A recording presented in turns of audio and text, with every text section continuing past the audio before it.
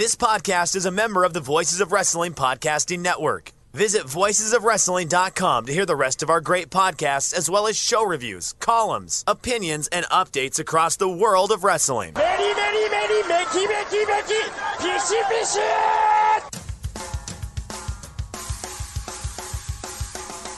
You are listening to the Flagship Podcast with your hosts, Joe Lanza. The fucking sun sucks. I don't know what you people see in the sun. I don't know how you people do the sun. It's just the dirt worst. I want nothing to do with it. I'd be content never going out in the sun again. And Rich Crage. This is the dumbest show. I cannot believe these people. Some people pay us $10 to listen to the show live. This is what we give them for 45 minutes. Been doing this for 10 years. Why? We're bigger than ever. More people listen to us than ever. Why? And we are live here on the Flagship Podcast. I am Rich. He is Joe. Joe, what's happening? How are you? I'm not too bad. Not too bad. Doing okay. I meant it that time because we didn't talk before the show. Yeah, this was a rare, just like, hey, let's just business as usual type of show start for us here. But yeah, I'm doing okay. Doing not bad. Well, I was late, and then... Yes, I am Rich. He is Joe. What is happening and you're here? Oh, playing in the back, professional. Forgot to turn my audio off. Yeah, I could tell. I know. I could hear it. That came through? Oh, yeah. Oh, all right.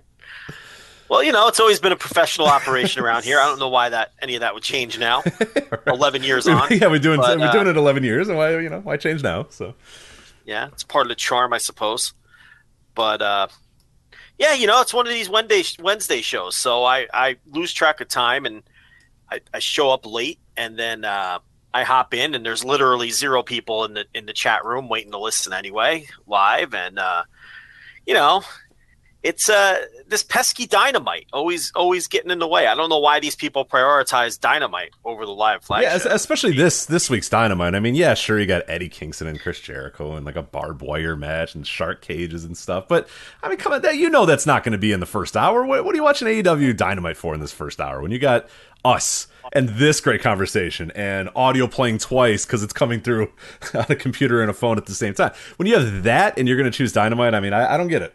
So there was a while there. There was a brief time where we would put a dent in Dynamite ratings, but I don't know what's happening as of late. But it seems that people are, when we do these Wednesday night shows, they tend to prioritize Dynamite over us, which is, I don't know. I don't get it. You can DVR that. You can DVR Dynamite, watch it later. This is, yeah, sure, it's available on podcast apps for free and elsewhere immediately after, but you know, there's something about live radio that you just can't replicate on television. I don't know what I'm talking about. So, who is this? Oh, is that Rock Hard, Juice Robinson? That's Juice Robinson. Yeah. In like the shadowy depths of the YouTube thumbnail. Yeah. Is that what? Yeah, I found a very engaging photo of one Rock Hard Juice Robinson, and I was like, yeah, that'll be good. That's a good one. You know, big faces, big boisterous faces. That tends to work pretty well for the thumbnails. So I saw old Rock Hard, decided that'd be perfect. I thought it was Brian Pillman at first. I couldn't figure out who it was. Kind of, you know, honestly, it does look like, you know, 1997 WWF Brian Pillman, who can't wrestle because his foot's still nearly amputated from his Humvee accident, so he's just out there cutting promos in his vest. Yeah, you're right. Yeah, Rock Hard Juice Robinson does take a lot from Brian Pillman, loose cannon era Brian Pillman for sure. A lot of people take a lot from loose cannon they do. era Brian Pillman over the last I was going to say over the last couple of months, whatever. Or the last couple of months in particular, people have been deciding that there are aspects of the loose cannon character that they've been taken after. So, yeah, very often duplicated or attempted to be duplicated. Mm-hmm. The loose cannon Brian Pillman to varying levels of success, embarrassment, cringe. You know, but he's still one of the most copied wrestlers to this day. What do we got here? We got G1. Yeah. We're gonna go to Japan. We got G1. We're gonna get in touch with the G1. Talk about night 1, night 2. I guess we have to talk about night 3. I don't really want to. Night 3 was. Did you watch night 3? I just before we got on recording finished night 3, and I kind of wish I didn't. I'm very sorry you did that. It's one of these, and I'm going to talk about when we talk about the G1, but you always reach a moment in a G1 where when you look at a show, when you look at matches and go, you know what, I don't need to watch this. I can skip this and my life will be okay.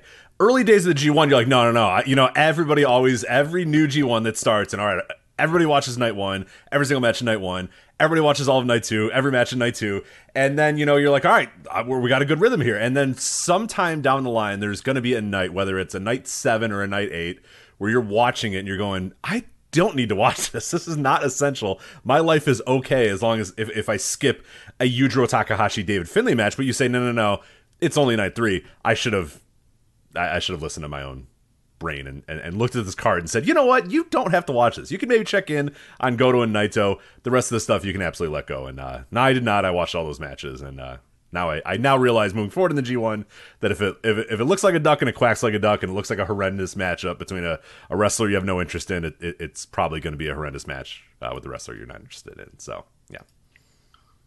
You've got Noah Destination to talk about, and you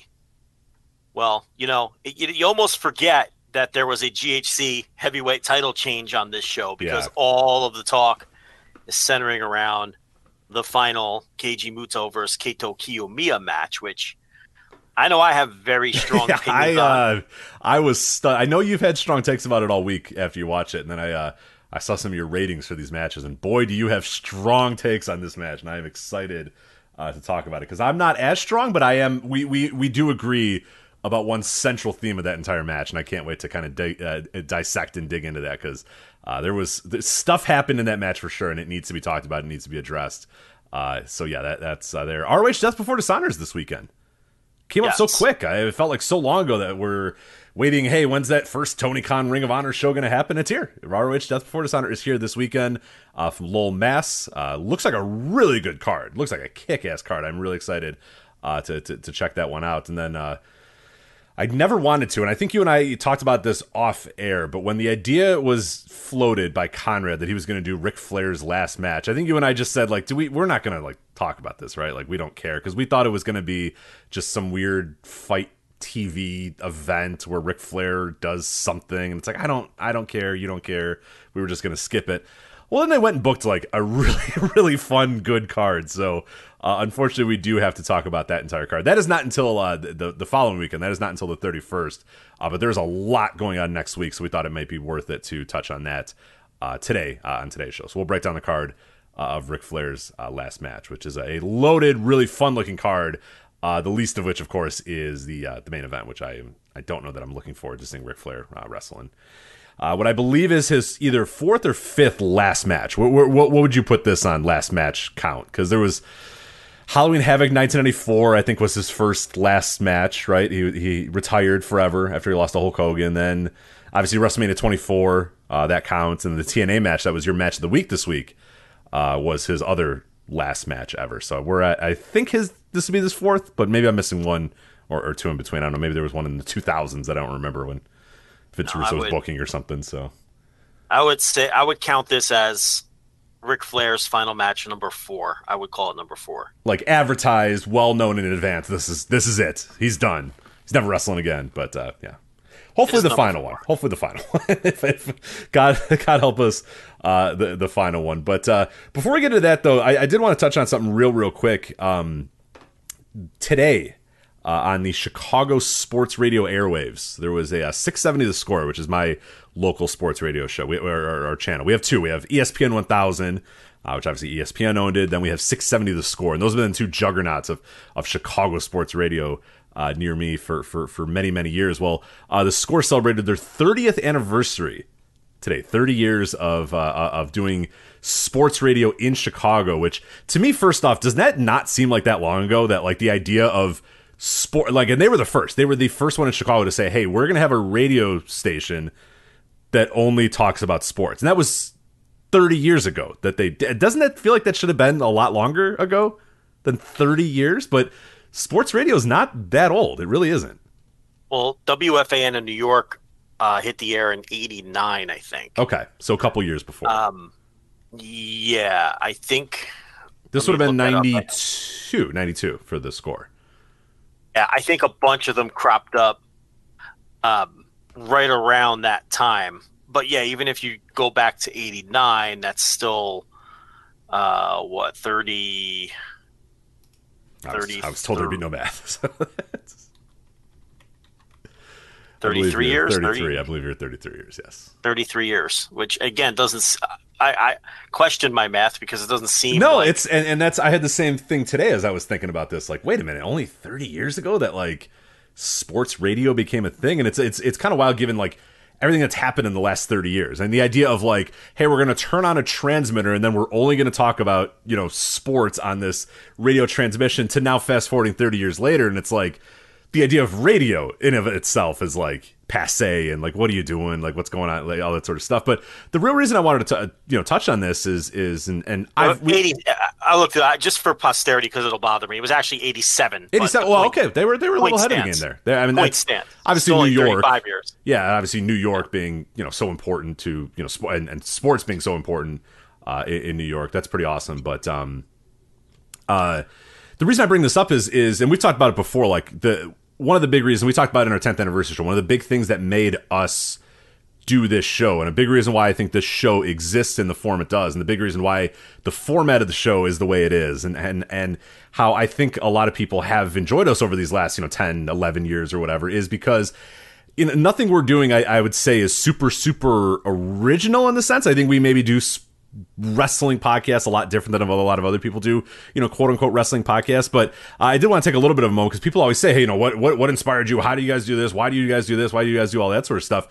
And listening to this, 30th anniversary of the score, it was like, well, that's why I was raised. I was a dork that, when I was 7 years old, I was listening to radio on, sports on the radio all day, every day. Every day in the summer, I would just wake up and turn on sports radio. All night, I would have the radio on, listening to sports on the radio. When I was in college, in high school, I would come home and listen to sports on the radio. When I was in working, I would go to work and throw on my headphones and listen to sports on the radio or whatever. And I don't do that nearly as much, obviously, with podcasts and all that other stuff. But and I think you have a very similar thing as well, where like, a lot of people say, why do you, how do I be? It's always, I don't know if you've ever gotten this like in the wild, where people will stop you and be like, why are you guys so successful? I'm like, we're not successful at all. Like, what are you talking about? Like, I still punch a clock into like my job. Like I'm always taken aback when people are like, how do I be as successful as you guys? And I'm like, I don't know that we are. Like, I don't know that I would give you advice, or I'd feel comfortable giving you advice, because like, I don't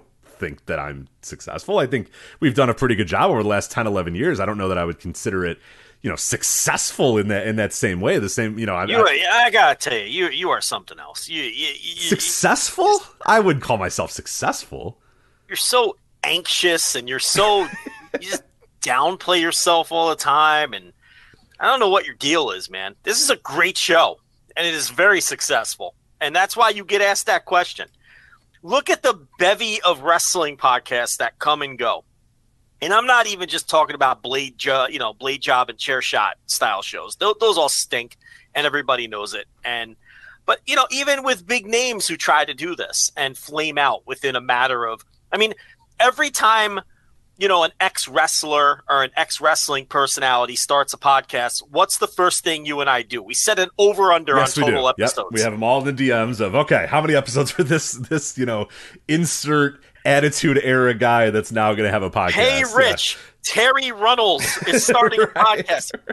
I'm going to go with 13 and a half episodes. You got the over or the under? We've done that a billion times. Most of these shows stink. Most of them don't last. Most people don't understand the grind. Most of them don't generate any money whatsoever. And, there's a reason you get to go on all these lavish vacations, sir. Don't downplay yourself here. We do a nice little job here. The Patreon is very successful. We've got shockingly tons of people that want to pay to hear more of us.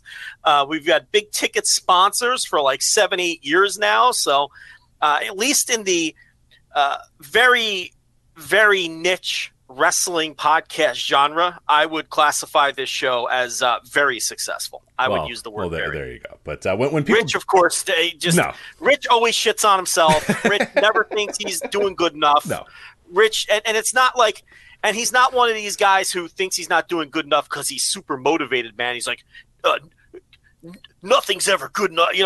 Good is the enemy of great. Like, he's not one of those kind of guys. He just genuinely thinks he sucks. And I don't understand it. We do a nice job here. We do a really nice job here. We do. And one of the things that always it comes to mind when people do ask me that question, I do answer it. And the one thing I say is that, don't listen to podcasts. I don't think podcasts do. Podcasts are a whole different medium and a whole different channel. And a lot of people tackle podcasts in a very, very, very different way. Some people do them. I don't know the best way to describe it, but a lot of them are boring as fuck is probably the best way to say it, where there's no engagement, there's no back and forth, there's no energy. It's just two people start talking or four people start talking, and then they talk about stuff, and then it's over, and it's like, why would I ever listen to the show ever again? What am I doing? What are you doing to make me come back? Like, this is it's. But people think, oh, I'm doing a podcast, I'm on a podcast, I'm talking on a podcast or whatever. And what I always tell people when they say, what do I do? How can I get better? Yada yada yada. I say, well, the reason I think that Joe and I are as good as we are, and I do honestly, I say that in the way that I say it, where I also degrade ourselves when I say it. Self-deprecating. Right, like I don't actually take credit for us being good. I just say, some people say we're good because, instead of like, me saying it. But, and I've always said it's because, and you can speak to this too, like, we grew up on sports radio, and sports radio is a completely different thing than podcasts. And you can tell the wrestling podcasts, and you can tell the podcast personalities, and you can tell, and this is sports, this is wrestling, this is everything. You can tell the people who were raised on sports radio and who get sports radio and understand what sports radio is. And then you can understand the people who grew up listening to podcasts or don't listen to anything and they just know, oh, I do a podcast. Okay. You get on the air. Yeah, you have some sort of platform or whatever. But like, the preparation for the show, we do very little. Today is a perfect example of the preparation we do for this show. Joe gets on the air. I say, hey, how's it going? You say, I'm fine. You? I go, yeah, okay. I say, G1, Noah, Ric Flair last match, ROH. And you go, yeah, okay, all right, let's do it. And we're on. And that's it. That's the entire preparation for the entire show. When the day started, I said, Joe, here's the topics I want to talk about. What do you want to talk about? They'll sound good to me. Okay, boom, boom, boom. That's it. That's all the prep we do. But I think that you and I have been prepping to do something like this, even if it wasn't you and me, even if it wasn't just, Joe and Rich, even if it wasn't wrestling or whatever. But by listening to sports radio as long as we have, we've always kind of been studying and understanding the game and getting audio and understanding conversation, doing all that sort of stuff. And when I was listening to the 30th anniversary, it kind of hit me again, like, yes, this is what I think separates us from a lot of other wrestling podcasts. And people always do say, well, yeah, you guys are like, you guys do this better than other podcasts. You guys do this better than other podcasts. The reason I listen to you guys is this. And I feel bad thinking that we're some visionaries or some like, because it's like, no, we just kind of do what sports radio does. Like, I do a lot of what Boers and Bernstein did in Chicago. That was the show that I grew up on. That was my formative years as a sports radio fan, was Boers and Bernstein. You have Mike and the Mad Dog. You have some other shows as well that like really kind of but like those, we're not doing anything that's that dramatically different from what those guys did. But I think it's kind of funny that so few other podcasts, especially in the wrestling world, follow that model as well and just go with the either I'm going to interview an old, Attitude Era person, or we're just going to get on here and mumble about nonsense for an hour and then leave. Or we're going to review a show in the most dry, dull way possible. And it's like, yeah, hey, some of those shows are actually successful somehow. I know. I don't get it. I'm going to leave that one alone. Yes. We're not going to name names, but All right, yeah, we're not getting that. So we're not getting that dirty today. But I was just listening to that, and I actually kind of wanted you to chime in on that as well, because I think we touched on it a little bit in our 10th anniversary show. But I do think that's an important part of what made us is that we were both, children of major city sports radio. Yeah, I was raised on that. I mean, I do so many intentional nods to Mike and the Mad Dog that I'm almost ripping them off. I mean, I do these I do so many like little mini Easter egg tributes and nods to both of those guys. And I'm sure the more you've been exposed now that Mad Dog's kind of a national figure. Oh, yeah. I pick up on a lot of them now that I didn't a couple years ago, for sure. And Mike has become a meme. there, where it's like now you're probably like picking up on them, like you just said, more than you were in the beginning, where I'm doing basically tributes to both of those guys that I work in there, whether it's a turn of phrase or whatever. And that's kind of like a little nod to the other people listening to me who are aware of them. And, it's kind of like that's what I'm doing with that. But yeah, I grew up on that. So, you're right. I don't think there were a lot of wrestling podcasts that were doing it in with that style. So I think that does make us feel different. I don't think this show is for everyone. I mean, it's clearly not for everyone. That style of radio isn't for everyone. No. I don't think, it's the one thing we don't do is delve into hot take for the sake of hot take territory. That's derivative and hacky. I don't think we do that. It's funny because over the years I've seen people say that we do that, and I know that they don't listen because we don't do that. Right. We've never done that. Like I've seen people criticize us in that way, and then I'm like, oh, they've never listened. Right. For more than 5 minutes. Or they just don't understand. But we tell people all the time, everything you hear on the show is 100% my thoughts. I don't give a shit if it's not popular.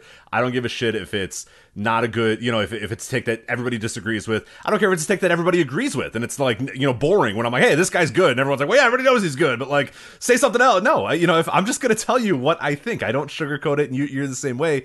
And I think I got that a lot from, they did a big, long segment kind of with Boris and Bernstein, reuniting them or whatever in Chicago. And one of the things that they were talking about, and it just struck a chord again with me, and it's like, yes, that's exactly what we do. And that's why I'm inspired by those guys so much is they went on there and said, the thing that made us, somebody said, well, what made you guys, you? And they just said, well, we're just us. We're just us. We're not liars. We're not characters. We don't make up things in our head. We just got on the air for X amount of hours every single day and just were us and just talked sports and talked life and just talked stuff, and never felt that we had to play a character, never felt that we had to take a certain line on something, or we had to take a certain opinion on something. We just hit start, and then we just were us for hours, and then that made people trust them, and that made people listen to them because they weren't characters. They weren't your Stephen A. Smiths of the world. They weren't your ESPN first takes of the world or whatever. They were just guys that talked. And yeah, maybe they weren't always the most exciting opinions, because sometimes the what you think isn't the hottest take or the most interesting thing, but it's like, well, that's how you build that trust that what I'm listening to is the organic thing. What I'm listening to is the real deal. And yeah, anybody that thinks we come onto this air and we manipulate, oh, Joe, I'm going to say that this guy sucks today. Yeah. And like, you're going to say he's good. And then we're going to argue about that. Like, we don't argue that much on this show. We do sometimes. And that's, again, not like us trying to agree on everything. It's just, that's how we kind of became friends in this world, as we would, agree on a lot of wrestling stuff. And that's kind of where we are today. But yeah, we don't force arguments. We don't force opinions, and we don't force debates. We're just us. And I think that's an important part. And yeah, when they were talking about that today, it kind of hit me of like, yeah, we always touch on that a little bit, but I wanted to at least, bring that up again, that, that makes sense why my, idols in the radio world are the same way. They're just like, yeah, we just hit record and talk, about shit for 3 or 4 hours. You still have to be compelling, right. Have strong opinions, and, and that comes from, that's why we're doing this show. And that's, again, what I'm not naming any names or whatever, but it feels like a lot of people have a podcast because you're supposed to have a podcast. I think you and I do this because we think that we're pretty interesting and entertaining people that have strong thoughts about stuff. We have strong thoughts about wrestling. A lot of people don't. And if you don't have strong thoughts about something, what are you doing? Yeah, you got to have strong opinions, and you can't be afraid to let it fly either. And I think a lot of people like this show because they know that we're not going to sugarcoat anything. And, even if that means we get an angry DM from somebody who thinks that we're talking shit on them or not respecting their work or whatever. I mean, we've never cared about that. I mean, if people aren't going to like us, I can't do an honest show if I'm worried about whether wrestlers and promoters are going to like me or not. I can't do an honest show that way. I just have to give my real opinion, and just assume that they're going to hear it. Just assume they're going to hear it, and don't be afraid, and just let it fly. And I think that was a little different too than what people were used to. Because there are a lot of podcasts that are tied to certain sites and whatnot, and they and they have to sugarcoat some things or not have super strong opinions because they can't. There's none of that here. So, and there's probably way less drama when it comes to that than people think. But, we've occasionally run into some situations where people have gotten annoyed with us. But, who cares? Yeah, I don't give a shit. I mean, that's my role in this ecosystem is to be a critic. And, that's as long I can sleep at night if I know I'm being fair. And I know that I'm always fair, and that my opinions are coming from a good place. So, yeah, I don't know. I didn't know we were going to stroke ourselves off for the first. No, I didn't mean to. I meant great. I could do this all for 3 hours. You kidding me? I meant to get more introspective than stroking ourselves off, but I guess we this is do a damn good show. I mean, you're right. We are tremendous at this. There's no question about it. I could do this for 3 hours. Come on, I got no problem with that. Yeah, but no, that was cool. Again, I was just kind of taken aback by that. Like, we've been doing this show for 11 years, and like sports radio, like a full station doing sports 35 radio. Years. Yeah, 35 years. It's like a third of that. Right. Like, what the fuck? It's crazy. What? Yeah. Yeah, no. What? No way. There's impossible. Well, I guess you're fucking old now, man. You're old now. I know. Yeah, my days of listening to WrestleManiacs on the score at 10 p.m. on a Tuesday is your shin splints and your thinning hair and the shin splints are okay. I won't address the second one, but the shin how the splints boners are fine. holding up? You still got powerful boners over there? Doing okay. They're doing okay. Yeah, they're not. Right? They're not what they were when you're 18. But I don't need Frank Thomas's pills. They're I'm fine. Yeah, listen. You could work with a 70%er. Right. They're not bad 1,000 anymore. It's not like Not when you're 18, you're walking around with a boner all day. You can't help it. You rub up against a dresser and you got a boner. It's not like that. Yeah. But, it's doing okay. It's doing fine. It's all that matters. And listen, if you need the artificial help, it's that day will probably come. Listen, there's no shame in that. What have I always said? I've always said, Rich, that if I always, yeah, if the day comes where I can't pop a rod, I will fucking strut to that pharmacy counter with no shame. I mean, why would anyone ever be embarrassed about that? Whatever it takes to get a healthy rod going. But listen, if we're gonna talk about how great we are and talk about my boner for 3 hours, I mean, I'm all about that. You want to skip these topics and just talk about how we've innovated wrestling podcasts for the next 3 hours? Change the game, by innovating, aka just stealing sports radio bits that nobody knows about. So yeah, listen, we got a lot of clones out there, though. To be honest, we do. Some, and listen, I don't even mean that as a negative. Like, there's some, that shows that are the clearly sincerest form of flattery, right? Yeah, clearly inspired by this show. I mean, there's no question about it. And there's others that have, tried to copy us that have failed miserably. And others that are clearly inspired by the show and are doing great. And it's probably be classless to start naming them, but yes, not probably. It would definitely be classless. It would probably be classless to start naming these fucking imposters who are just stealing our bit. Yeah, no, that would. You could delete it. The $10 subscribers deserve something. Want me to start rattling off a list? No, I'd rather not. So I don't want to have to edit this stuff. Yeah. No, it's...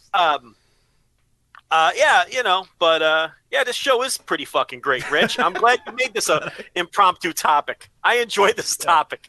We do this every show 20 minutes. Why are we so great this week, Joe? What have you done that's been so great? Well, to be honest, we innovated audio on the internet. We do this like once a year, though, where we just talk about how great we are. I mean, and I don't know, listen, it's fine by me. We should do it twice a year, I think. Maybe quarterly. How about quarterly? We'll put a note in my calendar to quarterly. Every time Tony Khan does a media call, we'll do a show where we tell everybody how good we are. So one of our other favorite pastimes is we'll see like a semi high profile or even high profile podcast, and I'll send you a message and I'll say, hey, they're live. Let's listen to this for a few minutes, and we tap out in like 4 minutes. They're just so bad. like some of these shows, I'm like, why would anyone listen to this? Right. And then we're like, oh yeah, that's why there's 9 people listening on their little YouTube counter, because these shows are atrocious. They're awful. Some of these places will let anybody get behind a mic. Like, they have nothing interesting to say. See, you got me going now. This is not where you wanted this to go. You're tugging your collar. No. Well, honestly, and a lot of this is rooted in something I got upset about this week, and it was the Wrestling Observer Radio this week. Really got me going because so it's Dave Meltzer and Brian Alvarez, and obviously they do usually do a very, very good job, but like as of late, the WWE coverage there has been like just nothing. It's like, Brian is gonna say, hey, Dave, they did this, they had a DQ and a non-disqualification match or whatever, and Dave just goes, yeah, well, that's what they do. What are you gonna do? And it's like, well, no, like then don't cover it, then don't talk about it. If you have nothing compelling to say about WWE anymore, then stop talking about it. Stop wasting my time. Stop wasting your time. If every single time that they're going to do something dumb and you're just going to say, well, that's what they do, and they're going to get a giant television contract, then we're done. Then we've lost all discourse. There's no point in talking. But no, you're going in a much different direction than I am. But it was that got me going a little bit of just you don't have to talk about something just because you have to talk about it. You don't have to have a podcast just because you have to have a podcast. Like, have something compelling to say. Have a reason to talk. Get me excited. Get me interested. Come on. Well, now that we've put ourselves over and buried everybody else in the industry. And Wade Keller, too. And another thing. Yeah, exactly. Can't swear on his airwaves. Fucking stupid. You know what I mean? Yeah, well, I mean, you. We can get through it. Did your latest show with Alan? It featured one F-bomb, yes. And it aired already, and you aired. Cursed again? I cursed again, but Alan being Alan, he said that pulling the curtain back here, he won't mind this. He said, well, Todd Martin asked Wade if he could swear in some of his shows, and Wade said, all right, but keep it to a minimum or whatever. So Alan took this to say, oh, well, now I could swear a little bit in my shows. But he has to put a caveat of he has got to put a content warning about it, and he wrote it in the most. Let me get the exact. While you're looking for it, it's just hilarious that anytime we do torch audio with Alan, and with the famous Wade no profanity policy, you would think it'd be the other way around, but I have no problem. You were good. I do 4 hours of audio without even anything resembling a piece of profanity, and in the first 90 seconds, Rich is dropping F-bombs. He cannot contain himself. Oh, a monster. And you would think it'd be the other way around. I think it's the fact that, like, I know I can't do it that makes it worse. Because I think I could go an entire Flagship without swearing. I don't think that would be a problem at all. I don't want to, because that'd be stupid and lame anyway, but I think it's the idea that, like, I can't, and I'm thinking about it. I'm like, don't swear, don't swear, don't swear. And then Alan just gets me excited about stuff, too. So it's not in the write-up, but I believe in the actual show itself, Alan has to do like a content warning that like you may hear swearing over the next hour of the show because Rich and I are both just too excited about the career of Hiroki Goto. We couldn't contain our excitement. Yeah, He has to qualify it by oh well, we were just so excited about Hiroki Goto that we just had to say it, which is incredible. I think you're partially responsible for changing the policy over there because we can't get through a Christmas show. And that's the other thing. They're Christmas shows, and you still can't stop yourself. By the roaring fire and the Yuletide, and I'm just a monster. Yeah. And you're flinging motherfuckers and F-bombs, and you just don't, I'm actually put off by it, to be completely honest. You're disgusted by my behavior. Absolutely, yeah. There was a great one. We were doing, I forget, maybe it was a Ring of Honor draft or something like that. I forget what it was. But Alan was like, all right, just a warning, guys. Like, just remember, no swearing. And he was like, he hit okay. And then someone drafted Davey Richards like a minute in. And I was like, oh, what the fuck? He was just like, yeah. All right, well, that's a little early. He's like, I'm not exaggerating. You can't last 2 minutes on those shows. It was so bad. That first one was real bad. And I was like, Alan, I'm so sorry. No, it's okay. It's okay. We'll just have to edit it later. And it's fine. I can't imagine the editing that had to be done by poor Alan. Yeah. You're a maniac. Yeah. So Mike Johnson, how does he suck? No, I'm just kidding. I don't think he does audio. Does Mike Johnson do audio? Right? Okay. No, I guess not. I don't think he does audio. I think you're right. Yeah, I think he just does his little news updates. He posts and ghosts, and he don't even bother talking. He don't argue. He does it very intelligently. He just posts his news, and he never replies to anybody. He doesn't get into silly arguments. He just does his thing and makes his money, and and he probably slaps send on those news stories and then just goes about his day and never thinks about it again. Caps lock, types in his headline, and it's posts, and then he's out. So yeah, post and ghost. That's the way to be. That's basically what you're doing now. I mean, I don't have any access to the Twitter, but you don't even post anything. It's all auto posts, and you just. Sometimes I'll chime in with a hey, this is a great article and you should read it, and then I leave. So yeah. The thing about it is, pull back this curtain a bit. I think you're still a little too timid and a little gun shy to really put certain descriptions on things. Want to? No, I just don't. Yeah, but see, I think it's because, like, all right, a few weeks ago we did the show on Liv Morgan, right? You downplayed that so much. You were terrified to even put Liv Morgan's name in any of the tweets or anything.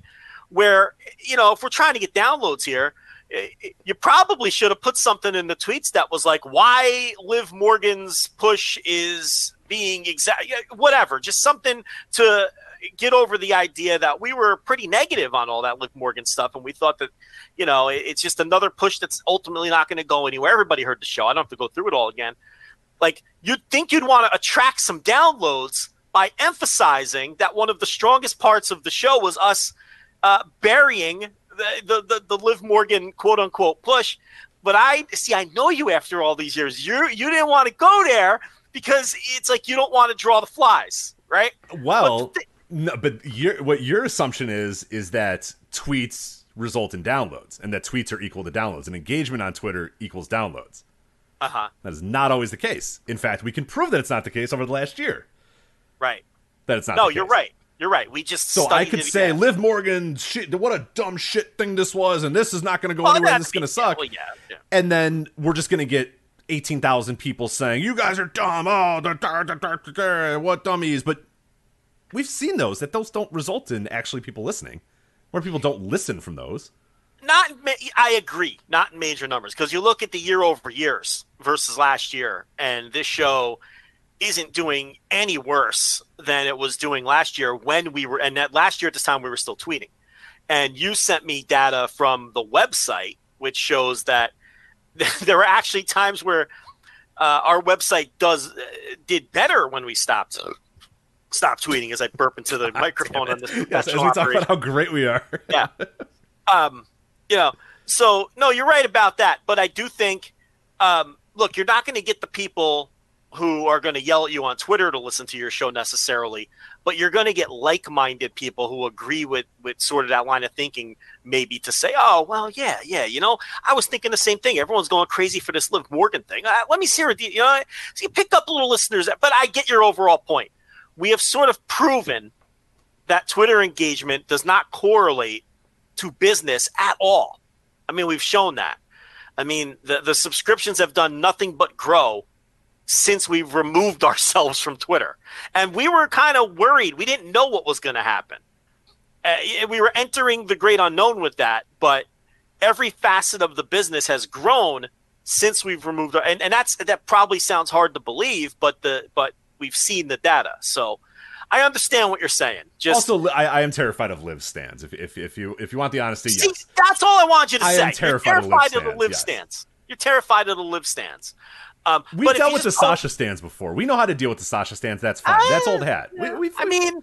A couple. Yeah. But here's the thing, though. We hardly ever criticize Sasha. We're usually on Sasha's side. So the Sasha stands are usually. So they don't really come for us because we don't really often have negative things to say about Sasha. And we don't really say anything negative personally about Liv. It's just we know what this push is. It's the same bullshit they always do. I guess I was pretty hard on her. I did say that I don't see any real upside. Yeah, you were pretty tough on her. I mean, I don't. I really don't see any real upside. No, and that's fine. But, that's okay. That you're just saying I don't think she's going to be like a business transformative superstar, which No, and some people get upset about that, which is Yeah, everyone seems to think they made a star, and it's like, oh, well, I don't know. SmackDown dropped again for the 4th straight week. Oh, man, wow. Which show is she on? She's on SmackDown, right? I don't even know what show she's on. Who he played for? Yeah, exactly. We could do an impromptu who he played for. I have zero idea which brand. Well, listen, Raw's not exactly. Diego is on SmackDown. She is the SmackDown Women's Champion. Yeah, either way, I mean, Raw's not exactly killing it either. But yeah, I mean, it's like the thing is, though, if you just take a posting ghost attitude, you never have to see it. Fuck, man, just do the little thing where it doesn't show replies unless it's someone you follow. Just do that. You know what I mean? Like, you don't have to see anything, and then you can just let it fly. I don't even open the app. Well, then there you go. You shouldn't have to fear anybody's stands in that case, because you're not looking at it anyway. But no, but your counterpoint is understood. It doesn't really correlate anyway. But what does correlate is putting Sasha Banks in the headline, which, by the way, that definitely correlates. We have done it. If you haven't noticed, we've done it egregiously the last couple of weeks, and it always works. It worked for Open the Voice Gate. They did it too, and it worked for them. So it is a gimmick. We always joked about it that, like, putting, and this goes back to like 2016. If you put Sasha Banks in the show description, it's going to do better, and it's still in 2022. Still does work pretty well. So so I give an example. So YouTube, which we don't emphasize and don't care about at all, we kind of just put things on YouTube because every now and then you'll pick up a new listener here or there. But we're very, compared to other places, we put almost zero effort into the YouTube. Right. Which, by the way, if I ever did get the time, if like I ever quit my job, and that would be the first thing I would do more with. I know people are always like, you should do this, you should. Yeah, I know, but there's a finite amount of time in the day, and I don't have the time to do that. So, yes, it'd be nice to do all that sort of stuff, and eventually, maybe one day, I will be able to do all that stuff. But yes, I know. I'm aware that you can do other stuff on it. So 2 weeks ago on YouTube, we had a show titled Forbidden Door Business, Rita Chatterton, Money in the Bank, and More. And that did a paltry 321 listens on YouTube. This past week, we did G1 Climax, Sasha Banks, Vince McMahon, and more. 745 listens. So even on YouTube, where we don't even put any effort into it whatsoever, if Sasha Banks is in the title, business picks up. All you got to do is put Sasha Banks. Open the Voice Gate. It's a fucking Dragon Gate show. And they put Sasha's name in their title as a bit, just as a joke to test the theory, and business picked up. Yep. So people want to hear free advice from us. So there you they want to hear what the Dragon Gate podcast has to say about Sasha Banks. They got to know. They're rabid. So, But look at the extent that Rich went to avoid saying Liv Morgan in the title. The title of the podcast 2 weeks ago was Star Making Performances Against All Odds and Ring of Honor. You were terrified to type the name Liv Morgan. The Liv stands do terrify me. They are a unique people, and I don't know that I understand them. So fuck them. What are they going to do? They're going to come to your house? They might. They might. They're pretty. They love. They love their Liv. I will tell you that. But you only live once, Rich. Just go for it, man. What are they gonna do? What are they gonna do? They're gonna send you a tweet with a meme that you don't understand. Like, that's the worst thing that can happen, right? They're gonna send gifs that you're not even gonna see because you don't. TikTok trend that I have no idea what it is. Yeah. Yeah. You might get told to touch grass. I will absolutely be told to touch grass. Yeah, but I've been told that that's many the times, worst so. that's going to happen to you. Anyway, there we go. So we have an actual show to do, don't we? We do have an actual show to do. Yeah, let's get to the actual part that we got to do here. Let's talk about the G1 Climax. Now, you are doing daily reviews over at Flagship, patreon.com. / Voices of Wrestling, voicesofwrestling.com/Patreon, however you want to get there. $5 tier, correct, for all of the G1 week nightly reviews? Yeah, $5 tier. $5 tier. So you have done all the way through night 3. Night 3 posted a little bit earlier today. Those have been very good. I've listened to them. They've gotten some great reviews so far. So you are going to continue, obviously, doing those. You already went 3 nights. You can't stop now. But I don't know, more nights like night 3, you might have to. You might have to ask to stop. But it's been an interesting G1 Climax so far. This is obviously the first time with the brand new format. Things are a little bit different. Things are a little bit weird. Night 1 kicked off a couple days ago in Sapporo. Attendance for that show, 2,891. For that one, we'll briefly talk about the attendances here because we're going to talk about attendance a lot with the Noah show. So I just thought I'd add into the New Japan one if we cared there. But Joe, I was just going to go night by night here and kind of quickly give thoughts about every match, or if we have no thoughts about a match, we'll just move on. There's not that many. We think we can get through them pretty quickly because going over the standings right now is completely worthless because the A block had 3 people go, the B block had 3 people go, C block obviously all the same. They've only had 3 people go, and it's just a 3-way tie at 2 points. So there's no point in going over the blocks. There's no point in even bothering with that right now. I haven't done any standings on any of the shows yet because no one's had format. more than... It's not going to matter for a long time. Like, it's going to be weeks until any standings matter whatsoever. Maybe not weeks, but I mean, there isn't anybody who's wrestled more than once, and there's still 4 guys who haven't wrestled at all. So it's kind of silly to go over standings right now because, half the block has 2 points, the other half point doesn't have any. The other half of the block doesn't have any points. It's so there's really no point going over that right now. I think after night 5, after the second Ota City show, I think I'm gonna start doing standings because everyone will have wrestled at least once by then. And then, actually, no, Tom Lawler doesn't wrestle until like night 7. Yeah, it's night 6 or night 7 for Tom Lawler, and I think somebody, maybe I'm wrong, and I don't have it in front of me, but I thought somebody wasn't until night 8. Maybe it's Tom Lawler that doesn't actually wrestle until night 8 or whatever. That's what I'm saying. It's going to be like a week and a half or 2 weeks until you can really look at the ratings or the standings and have anything tangible to say about them. Otherwise, it's going to be, hey, here's a 5-way tie for first place, and then everybody else has 0, or it's Tom Lawler, tough. yeah. Tom Lawler's night 8. He doesn't wrestle until the 30th, and today's the 20th. That's its 20th right now. Yeah, he doesn't wrestle till night 8. Because they're going to Tokyo, 4 straight shows, 2 in Ota City Gym, 1 day off, and then 2 in Korakuen. He doesn't wrestle any tournament matches in Tokyo at all, and then he doesn't wrestle until they take 3 days off and then go to Nagoya for night 8. He's the last guy to wrestle his first match, his first tournament match. So... yeah, bizarre that he doesn't get his first match in until the tour is halfway over, if you want to look at it that way. Right. Just about it. Not quite half, but, about half. Not that far off. Yeah, it's pretty crazy. It's definitely a very, very weird G1 this year. So, yeah, you got to just be aware of that. So, yeah, standings are not going to be very exciting to hear people break those down, unfortunately. But there you go. So, let's real quick, I'm going to go over every night here, just do the recap. We won't do this, obviously, the whole way through the tournament, but at least, we're only through 3 nights at this point, so I think it's easy to kind of do that and get into, an understanding of, hey, who's doing what on this tour and who's showed out so far. But night 1, Sapporo, as I said, attendance was 2,891. Opening match was Aaron Hanare versus Hiroshi Tanahashi. You were correct in predicting Hanare as one of the big upsets of the early rounds. I thought maybe some other guys could have, maybe Phantasm over Will. That didn't happen. It was Hanare versus Tanahashi in what I thought was a pretty fun match. I enjoyed this match a lot. 11 minutes, 11 seconds. Hanare gets the win over Tanahashi. It's interesting. 2 interesting things. Number 1, Hanare's been beating everybody with the full Nelson, but the full Nelson didn't work here, and he had to use the Streets of Rage. Yeah. That is a video game reference, Rich. If you're Thank you. Streets of Rage. I'm well aware of Streets. Were you a Streets of Rage guy? I'm a little older than you. That was more my time than your time, Streets of Rage, right? No, I went back. I went back and appreciated. Right? Yeah, I went back. You know what? You're right, because I have a brother that's about your age, and him and his friends love Streets of Rage. Yeah, game fucking rocks. Yeah.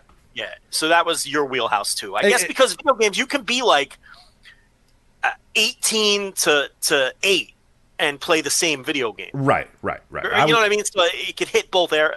Yeah. Like I was playing Streets of Rage 3. I was, 7 or 8 years old and playing that game. So it's a little for an animal. They recently came out Streets of Rage 4, an updated game. It's very good, by the way. If you ever want to, is it the same side scrolling beat 'em up? Yep. But it's updated, newer graphics, that sort of stuff. But it holds true to the old Streets of Rage. So if you're same simplicity. Yes. Same simplicity. So if you're interested in dusting off the Streets of Rage, you can do that. So.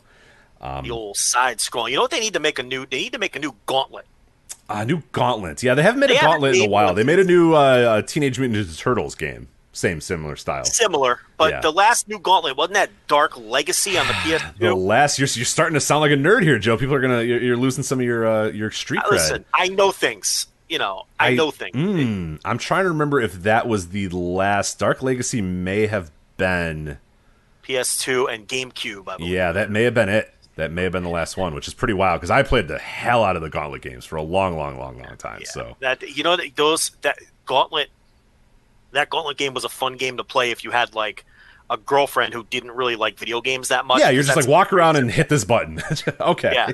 Like, I'll tell you when to use your potion. Just right. Don't use it until I tell you. Yeah. Yeah. Because they start the game, they hit that button immediately, the whole screen blows up. You're like, no. You got to save that. It takes your life. Like, just, we'll use it. Right. We want to save those. Yeah.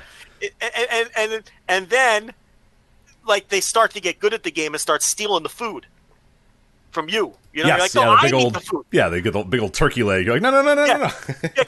This is how this works. We have to work together. I have less energy. I get the big turkey leg. Like, stop stealing my turkey leg. That's you always lead them in the battle because you're better at the game, right? Like, so your character will lead, and then your health will deplete. But they stink at the game, so you get all the food. But then they get better at the game. They start stealing your food. And then you're like, no. Listen, this is a co-op thing. We got to work together. Yeah, it's a team. It's teamwork. Because if I die, you die. Okay, so you got if whoever has that's the unspoken. That's when you know you got good video game chemistry. If you can play Gauntlet together and you have that unspoken thing where it's like, oh, okay, the person with less energy just gets that giant turkey leg or the ham. Isn't there a big ham? Yeah, big ham. Like, there's a big old ham. There's one. Yeah, a big old ham with a bone in it and stuff. So, they had Gauntlet 7 Sorrows that came out in 2006 on PS2. Same era. I don't think they've had a new one since then. Same era. Yep, I remember that one. Which is unfortunate. I preferred Dark Legacy. I did too. Dark Legacy was better. Yeah, for sure. But I did play the other one too. Now listen, if you told me there was a new Gauntlet game coming out on the PS5, I'd go get a PS5 tomorrow. Dust off the PS5? Or you don't even have it yet. I don't have one. Yeah, you don't have it. There's no games on the fucking thing. There is not any games. I don't have one either, and I play a lot of video games, and I'm just like, I don't really need to get it because there's no games for it, so I'm good. Yeah, but if you told me there was a Gauntlet game, a new Gauntlet coming out, I'd go get one tomorrow. That and I don't know. No one cares about my video game preferences, so we can. They do. I think they probably do. I think you revealing that you're a Gauntlet guy is probably going to have a lot of people talking. They're not going to be able to believe it. Think so? I think so. Because you're always like, Lord of the Rings, all that nerd shit. So I think you saying you like. Lord of the Rings is. I mean, come on. I agree. I'm with you. But terrible series of movies. But if you listen, if you told me there was a Gauntlet coming out and like a new Twisted Metal or something like that, I'd buy the machine. I know there's a Twisted Metal TV show movie. There's something going on. Yeah. Oh, Samoa Joe is playing Sweet Tooth. Right. So it's good casting, I think. I love it. Yeah, it's great. Because that Twisted Metal Black, I mean, everyone had that, and everyone had the same thought. This would make a good movie if the right person got behind it. Yeah. Oh, for sure. The Twisted Metal Black. But Twisted Metal kind of lost its way on for a while there, and then Twisted Metal Black kind of because didn't they change studios or something like that? Yeah, I think so. A lot happened around that time. They did not do the. Yeah, there was this weird in between period before Black where it was kind of it was not good. I forget. Kind of corny, and it wasn't it had all the same characters, but it was just cornball shit. But then Twisted Metal Black that brought you right back in. And I don't know if they've done anything since then. A full on. I know they've done some mini games. They've done a bunch, but I don't think I haven't played any of them to be honest. Yeah. Yeah, but last I played was Twisted Metal Black for sure. So yeah, if you're wondering when Joe's apex of video gaming was, probably around 2001 to 2003. If you're not listening to all the references he's bringing up there, that seems to be the wheelhouse for. I'd play. See, when we went to New Jersey, my brother's basement is a video game history lesson. He's got the time appropriate televisions with the systems. I gotta hang out with your brother. I don't know why do I do a show with you? So your brother sounds so much cooler than you do. So I introduced the kids because I have that. I'm looking at it right now. I'm looking at my whole collection right here and my appropriate television, time appropriate TVs. And he's one of those like it needs to be a CRT TV nerds, right? Like you can't have it on the HD. Well, yeah, like the Nintendo. The Nintendo Entertainment System has to have a TV from 1987 or he won't hook it up. Like wow. All right. He's even more hardcore than me. I love it. So I introduced the kids, because they're old enough now to button smash and stuff, I introduced them to the original Gauntlet on the Tengen cartridge, the the non-licensed, Yes, of course. black cover, like the Tengen, like Tetris and Gauntlet, and what were the other? Maybe Super Sprint, I think was a Tengen game. There were a couple others, and Rolling Thunder. I always remember Rolling Thunder. Yes. So that's simple enough for them. Of course, I had to blow in the thing. For Shinobi. I think Shinobi was one. Shinobi was. I think it was. I don't know about Shinobi. I don't know about. Okay. Shinobi. All right. Oh, no, you're right. No, yeah, I know. I'm thinking of Ninja Gate. Hey, listen, I'm looking at it right now. Jeez. I leaned over and I'm looking at it. I got it. Are you old enough to remember when Ninja Gaiden came out and people were blown away by those corny ass cutscenes? Yeah, no, I went back later in life and found out. A little too young for that. Yeah. No, so even the original. He bones the girl in one of them, or he gets a blowjob in it, right? In Ninja Gaiden? Yeah. I don't remember. I think in one of the cutscenes. Yeah, you need to go back. I think he. I would think I would remember that. No, I think he gets a little something in one of those cutscenes.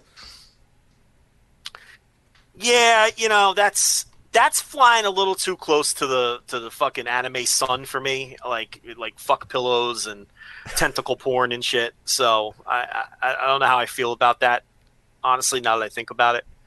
But listen, I was just trying to tell an innocent tale of childhood lore. Yeah, go on. The young children playing the original Gauntlet, the total overhead view, where you just see their shoulders moving back and forth. And you have to navigate these mazes. But yes, and you got to sully it with cartoon porn. Unbelievable, Rich. This is why you can't be trusted on Twitch. That's why Wade Keller doesn't want anybody to fight me anymore. Yeah. So anyway, that's our review of Aaron Hanare versus Hiroshi Tanahashi. Yes, there you go. Good match. Yeah, I liked it. Given Aaron Hanare, this one was solid. He looked good. I think he looked really good in this too. He clearly went into this match knowing he was going to win. You know what I mean? Like you could tell he had an aura of confidence around him. Like he's like, yeah, I'm going to beat Tanahashi tonight, man. I'm gonna go. But yeah, it's perfect. 11 minutes in and out. Tanahashi sold well. Hanare looked good. That's all you can ask for. So here's the interesting thing: Tanahashi loses. Naito loses to Goto a few hours ago. They face each other next. Rich, if you go 0-2, you're pretty much done. Yeah, you're 4 matches pretty much done. Yeah, it's going to take a lot of stuff getting right for you because you only have 4 matches after that. Yeah. So whoever loses that Naito Tanahashi match, first of all, step 1, they must run the table from there because 3-3 is absolutely not getting it done. But they're going to have to run the table and get a little bit of help. Because they won't have the tiebreaker against either Naito or Tanahashi, and those are big-time players.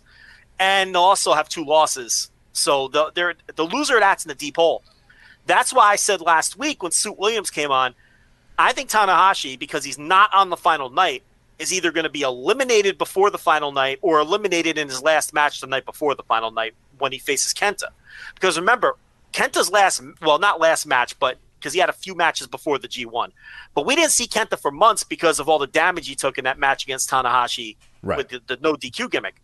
So that is just ripe for an upset. So I think what's going to happen here is Tanahashi is going to win 3 in a row. He's going to need that win over Kenta to be alive based on the results of the next night. And I think Kenta's going to eliminate Kenta, who's already eliminated. I think will eliminate Tanahashi on night 17 or whatever that is.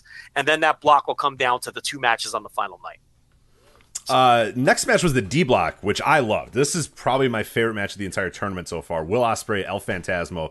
I loved this match. I don't know what you thought about it. I remember hearing you talk about it, but now I kind of forgot about it at this point, what you thought of this one. So this is good. I'm kind of fresh again in this because I listened to it a couple days ago. But I thought this was tremendous. I thought Will was Will. You know, he just is having an all-time great year. Phantasmo was so good in this match too. The back and forth of these guys, the kickouts, just crisp as hell, but in a good way. Like everything about this was just perfect. Both guys went out there trying to have a hell of a match. I was maybe a little surprised that Will got the win, but I suppose you don't want to stack up too many giant upsets in that first night, especially. So Will just got the win, and the way he got the win, this finish. Oh my God, I love this finish so much. So Phantasmo gets a pinfall. He only gets 2. He turns around to yell at the referee, and right in that moment that he turns around, Will takes his fucking head off with the hidden blade and pins him right there. It was awesome. I loved this match. I went 4 1/4. Far and away my favorite match so far of this G1. What'd you think of this one? Hidden blade to the face too. Not to the back. It was a brutal one too. Brutal one. Yeah. Actually, it can't be hidden if it's to like it was just the blade. Yeah, it was just a blade. Yeah, it was just a slice. Yeah.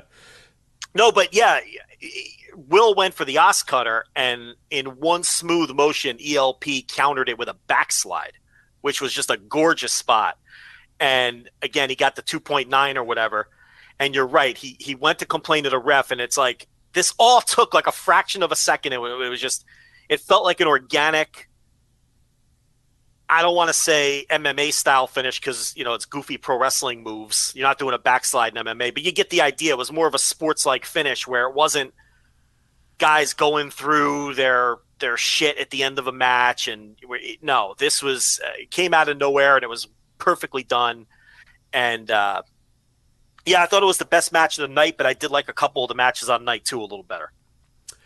Jay White and Sonata, I did not like this match at all. I don't know what your thoughts were. I definitely fell asleep at least one time watching this match. And yes, I was watching it at night or whatever, but it was, yeah, I woke up and was like, oh God, it was, you know, Jay White was winning and it was over.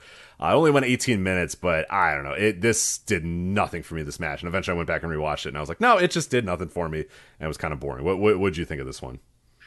I called this behind the paywall the most boring 3.5-star match I've ever seen in my life. That's probably a good description because it wasn't bad. It was just boring. Like, I don't know. Which I guess weird. Is bad. Isn't that bad? That should be bad. But I guess it wasn't. It wasn't bad though. It was just boring. Yeah. Well, I've always said the worst thing a pro wrestling match could be is boring. I mean, the idea is to entertain, but at the same time, I can't say it's a bad match. Right? It's weird. Look, here's the thing. A lot of people really dug this match. I think if you're really into Jay White, you probably really love this match. But Jay White's very hit or miss for me. He's very hit or miss for you. Same with Sonata. This wasn't even sloppy Sonata, but the match to me just didn't have any juice. And I don't know. I graded it on their work, not on my entertainment level. Mm-hmm. It's like the Dave Meltzer cop-out, I guess. Right. I don't know. I didn't like this match, but it was empirically good, so I had to rate it what I had to rate it. Yeah, I get that, because, yeah, it wasn't like these guys were, this is exactly the match I thought I was going to get with these guys. It's not like I got disappointed at all with what it was. It was exactly the boring match I expected it to be. And it's weird, because, yes, sometimes Jay White just lands with me, and I'm just like, dude, so good. And sometimes Sonata does the same, but then sometimes both these guys have matches like this, and they both had match like this, to me at least, where I was just like, nah, just not doing a damn thing for me at all in this match. So, yeah, this was not great, but, you know, move on and see what happens later in the round. But they finish off the night, I thought, with a pretty good match, Okada and Jeff Cobb. I don't think it was better than Phantasmo and Will Ospreay.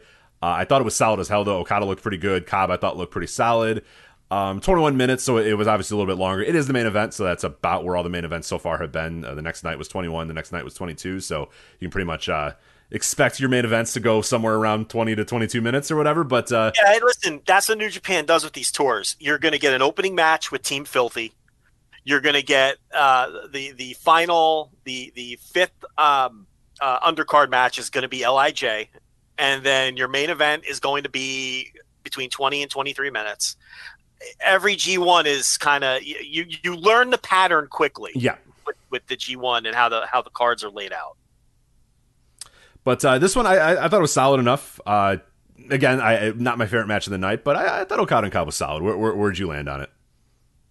Yeah, good match, not a great match. Yeah, that's probably the best way. I think I went 3 3/4 with it. So that's about where I was. So. You know, the thing about it is Cobb doesn't lose to anybody in this tournament except for Okada. He went undefeated last year until he ran into Okada, and then Okada, you know, prevented him from winning the block. Comes out this year against Okada. And this is what we're saying. Cobb has Bad Luck Fale next, and he has him on night 5. So pretty soon. The second night in the second show in Ota City gym, Cobb has Fale. If Cobb were to lose that match to Fale, I think he's finished because he'll be 0-2 with a loss to Okada, which means Okada would win any tiebreaker at 4-2. Okada's not going 3-3.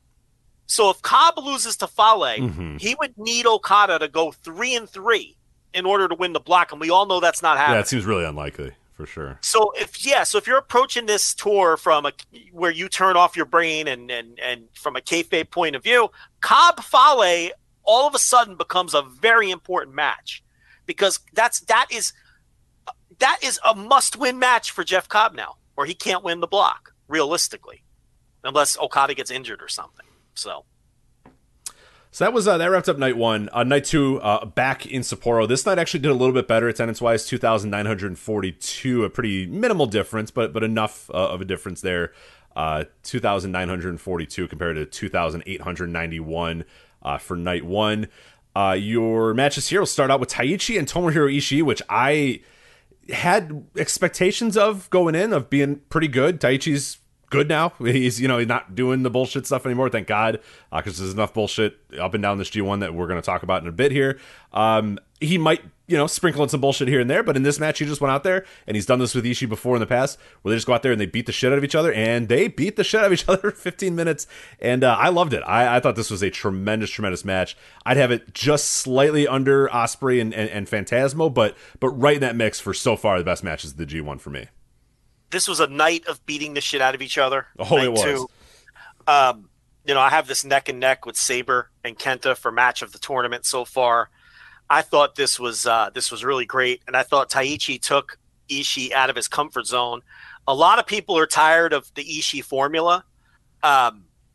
This was not the Ishii formula, and it was a great match anyway. So this was different right from the get-go. Yeah. And behind the paywall, I went on a 5 or 6 minute sort of monologue on Taichi and how, say whatever you want about that guy, but he puts a lot of thought into his matches. He really does. He always weaves the history in. He's a very thoughtful pro wrestler, and he often gets guys to wrestle out of their comfort zone and do something different. Look back at that Ibushi match, that kick match with Ibushi is another great example of that, maybe the best example of that. But this too, the long history these two guys have with each other, which was explained great by Kevin Kelly and particularly Charlton in this case, were fantastic. If you didn't know anything about the history between these two, and explaining you got it all what here. was going on here, and and Taichi always does this. He look, it doesn't always land with him, and he was a shitty junior. There's no getting around that. He was a junior that would he could bring an entire card down. That Super J Cup that one year. Oh my God, that Super J Cup, awful. Yes. But as a heavyweight, he's 42 years old too. This isn't a guy who, so he's been a wrestler for 20 years. So, very underrated, and maybe one of the more underrated G1 wrestlers of the last half decade or so. He rarely has like the best match of the night or the best match in the tournament. At the end of the day, he's not going to have a bunch of top 10 matches on the tour or anything like that.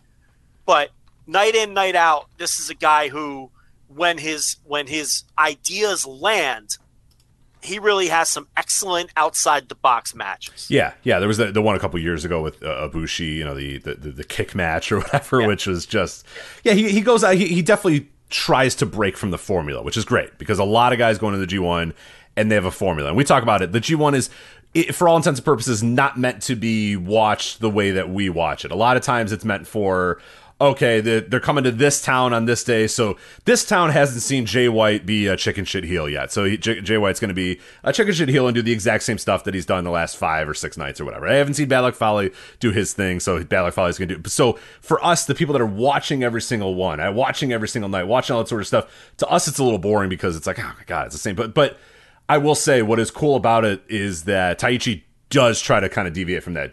Taichi does try to make things a little bit interesting in the G1, and yeah, he's a good worker. If it's another one of these things you could tell somebody who's outdated or not quite when they say like, I don't really, Taichi sucks, and it's like, he hasn't sucked in a while. It's been very, very long time since he's truly, truly sucked. So, yeah, you know what I mean? Like, it's definitely been a while since that. So it's similar to the Will Ospreay doesn't sell, or the Young Bucks don't sell, or Will only does flips or whatever. It's very similar to that, where it's like, you're just not watching anymore. That's fine. Okay, that's fine. Now I know that you're not watching, and you're not worth, your opinion's not worth talking to. So Then we had Toru Yano versus Jonah. Toru Yano wins by countouts. 9 minutes and 1 second. Oh my god. Yay. Great. I mean, by Yano match standards, I didn't hate it. Check with me a few nights from now after a few more of these, but I didn't hate it from that from that baseline. But you probably could have trimmed a couple minutes off of it. If you're just going to do this finish anyway, I prefer the days when Yano would just win in like 4 seconds, because it's like, all right, cool, then we're done. And it's just, we do the same. Oh my God, Yano won! What a surprise! And it's like, is it? He wins a lot of G1 matches by countout and nefarious means. It's not a surprise. It's not an upset anymore, and that's the problem. They've overdone it so much that it's kind of lost there's no intrigue whatsoever for, oh my God, Yano did something silly and he won via countout. Oh man, who would have ever thought it? So I just picked up on it on night 3, but New Japan's doing the thing where Jonah on his ring entrance does the stomp and then the camera shakes like they did in NXT. They took that from NXT, yeah. Yeah, I didn't notice it till night 3, but New Japan's doing that too. He doesn't do it on the ring steps like NXT, but he does it when he's in the ring. He does the stomp. And he's been teaming with Bad Dude Tito. I know. Can you believe Bad Dude Tito is in New Japan Pro Wrestling during a G1 Climax? Bad Dude Tito, a former... Bad Dude Tito and Royce Isaacs are on a G1 tour. Past, like, OG flagship Patreon, like, guys that you would make fun of. Back when, like, there was nothing going on, so you would do Lanza Lens, NWA Championship Wrestling from Hollywood. Like Championship Wrestling from Hollywood, yeah. And Bad Dude Tito was one of the... That was an original meme of, like, the flagship Patreon. I never in a million years, if I would have said, he's going to be in New Japan for a G1 tour in a little bit, you would say, okay, all right. Sure. Yeah. Tell me then that Bad Dude Tito and Royce Isaacs would be on a G1 tour, and I would ask you what the fuck happened to New Japan. Yeah. Right? I would have said, there's no way that's true. Yeah, there was a massive sex scandal, and everybody had to be fired. Yeah, or Hiroki Goto got all of his family's money together and said, we're out of here, guys, and a bunch of people left with him. It's formed his I'd own say, company. Rich, unless there's been some kind of global pandemic, there's no way that's ever going to happen. Right. Is probably what I'd say. But yeah, no, here we are. And here's the thing, because we're not going to talk about the undercards at all. So we may as well get this in now. I don't think either one of them have looked out of place. Like, Bad Dude Tito, he's got himself some new gear. He's a big motherfucker. He looks the part, and he's perfectly fine for these openers. And Royce Isaacs is a nice little wrestler who's been doing good things. Yeah. Looks good, good body. Yeah. No, I've been a big Royce Isaacs fan for a while. I think he's a solid as hell pro wrestler. Yeah, and he's the guy from Team Filthy that they picked to come over to team with Lawler on Lawler's off nights, which are every night until night 8. But so that's the guy they picked, and I can't kill them for picking him. They had a bunch to choose from, but I think Isaacs was the right choice. So, and good for those guys, And if night 3 showed anything, it showed that, because TMDK went against Team Filthy in the opener, and I was like, oh, who's losing here? Is it going to be Bad Dude Tito, or is it going to be Royce Isaacs? And it was Royce Isaacs who lost. Yeah, so Bad Dude's he's a big boy, like you said. So yeah, they're going to obviously probably side with him a little bit more, and Royce a little bit smaller, a little more compact. Is going to be your guy that's going to take more of the falls there. But so we talked about how night 2 was a beating the shit out of each other night. C block match, Zack Sabre Jr. and Kenta beat the ever living shit out of each other in this match. Holy crap, was this hard hitting. Zack Sabre Jr. just slapping the hell out of Kenta. Kenta slapping the hell out of him. Zack Sabre Jr. turning Kenta strikes into holds. Like, a lot of really good stuff. Kenta, this felt like a little bit of Kenta of old. It's obviously not the speed of Kenta of old, but it's like the late Noah stages Kenta, where he was just annoyed and pissed off at everything. And he knew this thing was going down. He knew this sucked. He hated everybody. Everybody hated him. So he just went out there and just beat the shit out of dudes. Just nonstop beating the shit out of guys. And this was this match here. I thought this was awesome. This is the match of the tournament for me. This was Mean Kenta. And that was the story of the match, how Zack Sabre Jr. is a Noah Youngboy to him. And Sabre trying to strike with him, but very unsuccessful in his attempts to, Kenta would win every exchange, and then Sabre would, try to turn the strikes into holds, which is he kind of baits you in and does that. That's kind of part of his style. And then Kenta really successfully finally beating down Zach and really having him beat. What happened was Zach came flying in and Kenta hit him with a knee, very, very much MMA style, where a guy tries to shoot, but he catches a knee and he gets knocked out. That's my favorite kind of MMA knockout, by the way. And they did that here. Kenta was too slow to get to the cover, but then he was able to, he hit the Basiku knee or whatever you call that thing. And he had him beat, but then he picked him up at the count of 2. Then he had him beat again. He picked him up at the count of 2. And then, he had him beat a third time, but Sabre was able to put on a wacky submission and on the taped up shoulder of Kenta, and Kenta blew it because he wanted to punish him so badly that he ended up losing out on the points, and Sabre stole it. Great story, great intensity, great physicality. My favorite match of the tournament. And Kenta is just, he's got that giant scar down his back from January from that fucked up ladder in that no DQ match. He's got his shoulder taped up, which I don't know. It looks brutal. Yeah, and I don't know whether the shoulder is a work or a shoot. I don't know if it's probably a little bit of A, a little bit of B. I would say at this point, Kenta being Kenta and the way his body has I would say any injury is half work, half shoot for Kenta at this point. Yeah, but at the same time, you've got Zack Sabre Jr. drop kicking it. It's going to be the target of every match because it's taped up. So I don't know if, like you're saying, probably a little bit of both.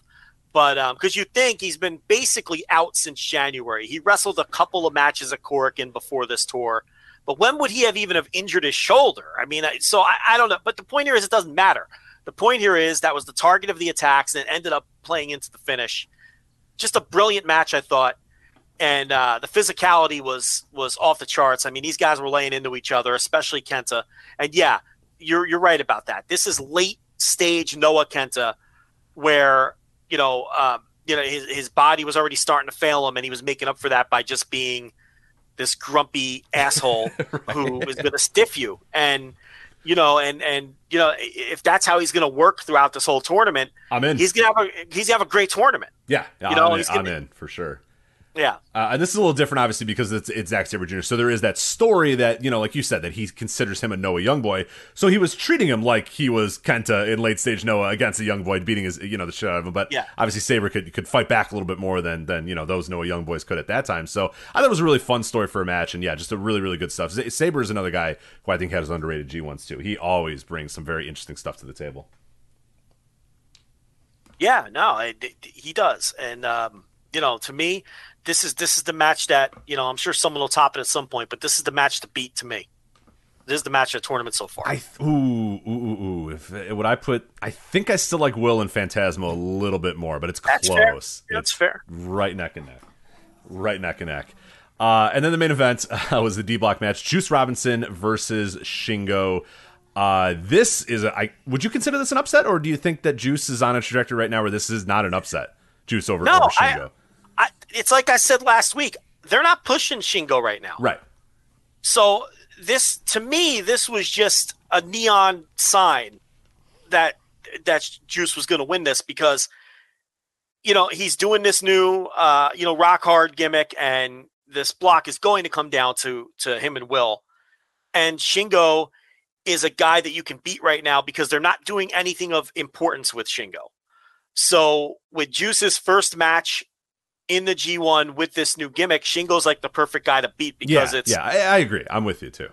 Yeah, it's like a big star, but it's also someone where you don't have to worry about beating him right now. Right, you'll be taken aback that, and I was too. I was like, holy crap, Juice beat Shingo, that's nuts. And I'm like, well, yeah, no, when you really think about it, when you really analyze it, it makes sense. It's probably the way to go. But I bet a lot of people have that similar reaction, like, oh, wow, that's a big upset. Juice means business here. And that's exactly the intention that you want here. And that's exactly how you should use somebody like a Shingo right now. If you're not planning on Shingo, winning the G1, and you're not planning on Shingo winning, a title anytime soon, this is the perfect way to use him, to let Juice Robinson beat him. Really sell that this new Juice Robinson character, this new Juice Robinson stuff is serious. It means business, that he's leading up to that match with Will, that he's kind of a pseudo champion because he's still carrying around that one title. So the U.S. title. So it all worked out pretty well. And it was, shocking in the moment, like, holy crap, Juice just beat Shingo, but it makes all the sense in the world. It's exactly the right way to book this match here. So credit to them on that for sure. Juice might win the block because when he faces Will, he's got Juice has the physical belt, but Will's the champion. So to set up a title match between the two, it makes more sense for Juice to beat Will and still claim that he's the real champion or whatever. And then Juice can lose in the semifinals of the tournament or whatnot. And then you just do Juice and Will as like the semi-main event on fucking Destruction and fucking Bipu or whatever, you know? So, yeah, no, but I wasn't surprised that Juice won the match for all those reasons we talked about. The problem was I don't think the match ever got to a second gear. No. The match was not good enough. It was good, but it was. I expect a lot more for a main event, especially with Shingo in there. Shingo has a certain level that you kind of always want him to get to, and Juice I thought might be able to get to that level, especially in the main event of a G1. But it was good, but it wasn't great by any means, especially on this night that had two tremendous matches. Yeah, no, this was this wasn't anything close to the Taichi Ishii or Sabre Jr. Kenta match. No. Then we had night 3 in Sendai. Attendance was 1,414. Now, obviously, that's a huge fall from Sapporo. I don't know the difference of the what was being sold or what capacity, all yada yada, all that sort of stuff. Just reading the attendance here, just thought I would kind of put that in there. But Yikes, night 3. And this was one that you look at the lineup and you go, maybe I should skip this show. No, it's too early in the tournament. I can't skip this. I got to watch this entire show. I got to watch all these matches. I got to do this. I'm a completist. I want to watch the whole G1. I need to see what everybody does in every single G1 match. I should have skipped it. You all should have skipped it. We all should have skipped it. Joe, you could not skip it because you had to do the review for flagshippatreon.com. So you unfortunately had to watch this night. I, an idiot, also watched this entire night. Finished up right before we got on the air here tonight, but this was brutal. This is a Pantheon bad G1 night, right? Like I can't recall off the top of my head one any worse than this in a long time. No, I mean, can Tama Tonga and Chase Owens, do they have a better match than this in them? Yes, they do. Of course. Yeah. Can David Finlay drag Yujiro to something better than he did on this night? He can. Maybe. He didn't here. No. And then they do another count out with Fale. I mean, if Fale and Archer are just going to do a monster match in the monster block and beat each other up, there's some alternate universe where that can be a good match, or, you know, but this was not that. And then at that point, and even this was even the least interesting undercard, if you really want to take it to certain extremes. So then at that point, you need Goto and Naito to save you, and they're certainly capable of that, but I didn't think they had a great match either. They had a good match.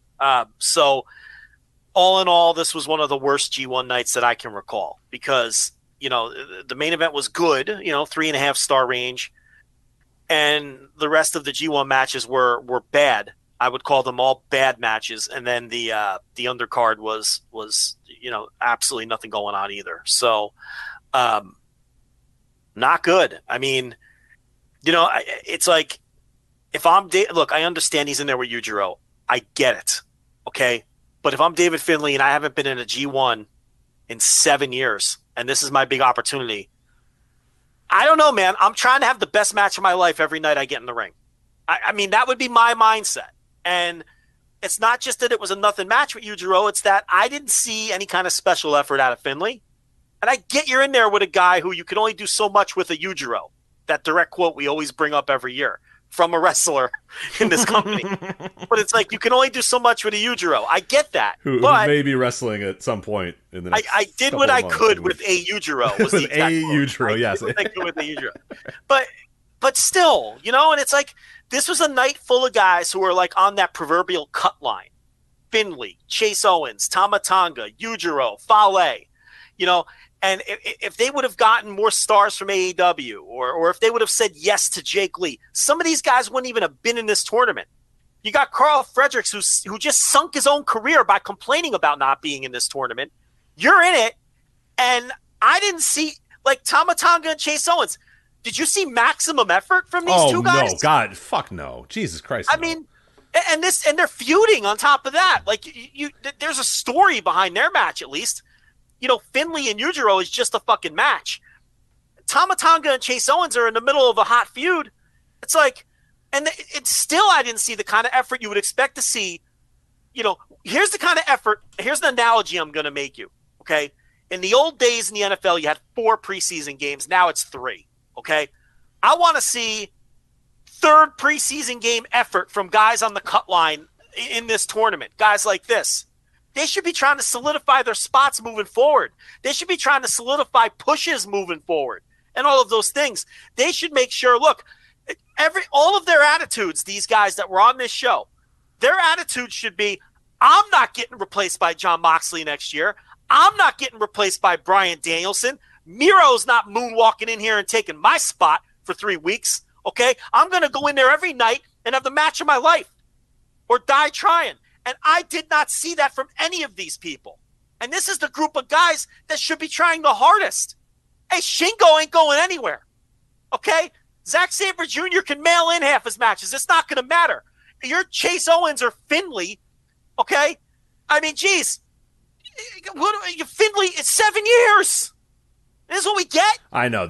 I was probably most disappointed in his effort because it was like, all right, here you go. This is your chance to show people, and there's no question that I think he's probably been frustrated by, all his peers doing much better than he is. And, well, that's just why, like, efforts like this is why they're all doing stuff. This is why Juice is where Juice is. And that's why, Jay White, yeah, I didn't love Jay White, his match in night one, but, like, it's Jay White. I mean, he's done a tremendous job, growing and becoming what he is. And Juice has, reinvented his entire career and stuff. And Finley's obviously going to try to do that here and try to reinvent himself as a singles guy. But, like, that's just really bad. I mean, yeah, it's Yujiro. I know, it's Yujiro. But, like, yeah, I needed to see. And this was a night of no. I mean, there was 3 matches back to back. And I'm not going to besmirch Lance Archer because I think he at least tried in his match, but there's really nothing you can do with a bad luck Fale at this point. I guess we'll get to that when we get to it. But there was just a lot of matches of no effort. And then the main event was like, it was perfectly acceptable pro wrestling, but that wasn't enough on a night like this. It wasn't enough to get this night back from where it was, because these were 3 of the most pathetic matches I've seen in a G1 really ever. And man, a lot of guys that I don't want to see in a G1 ever again if this is the effort they're going to give me. If I'm Tama Tonga and Chase Owens, if I'm Tama Tonga, I pull Chase Owens aside and say, hey, man, look at the card tonight. We can steal the show. Yeah. Oh, yeah. You know what I mean? Like, they're giving us 15 minutes. Let's go out there and have the best fucking 15-minute match that we can possibly have. And those 2 guys have a great match in them. I mean, they're not Yujiro where it's like, once a year he might, do something that surprises you. Those guys are capable. So, I'm going to be harder on them. You want to give Finley a pass because he's in there with Yujiro, who isn't even in the best of shape either. I mean, he's, right now for whatever reason either. But it's like, look, Finley has a main event match coming up with Juice Robinson and Corkin Hall. Former tag team partners, a lot of history, main event, Corkin Hall. Okay? That's put up or shut up in my mind for Finley. Because there's no reason that shouldn't be a great match. In front of that crowd in that building with the history between the 2 guys involved, because Juice didn't exactly blow me away in his opener either. Those 2 guys got to go in there and have a great match and get that clap crowd to the point where they're making those mouth noises even though they're not supposed to. That's what I want to see out of David Finley and Juice Robinson and Corkin in a week or whatever it is. So, that's what bothers me the most. It's like, these are the guys that should be trying the hardest in this tournament. So, just a crap night all around. Just nothing. I mean, if you're listening to this, there really is nothing you need to see here. Mm-hmm. I mean, and maybe we're throwing the baby out with the bathwater with the main event, but that wasn't anything special either. It was, just picture a good Goto versus Naito match. That's what it was. If you need to see a good Goto Naito match, by all means, you'll get one. But, the rest of this show, complete waste of time. All right, so as we said there, no reason to really go over the standings. We are going to be back at it for Night 4 and Night 5. Night 4 is July 23rd on Saturday. Night 5 is July 24th on Sunday. Your Night 4 lineup is Zack Sabre Jr. versus Aaron Hanare in the C Block. D Block is Yoshihashi versus Shingo Takagi. A Block, Yoshihashi's first match. Yes, Yoshihashi's first match. A Block is Okada versus Yano.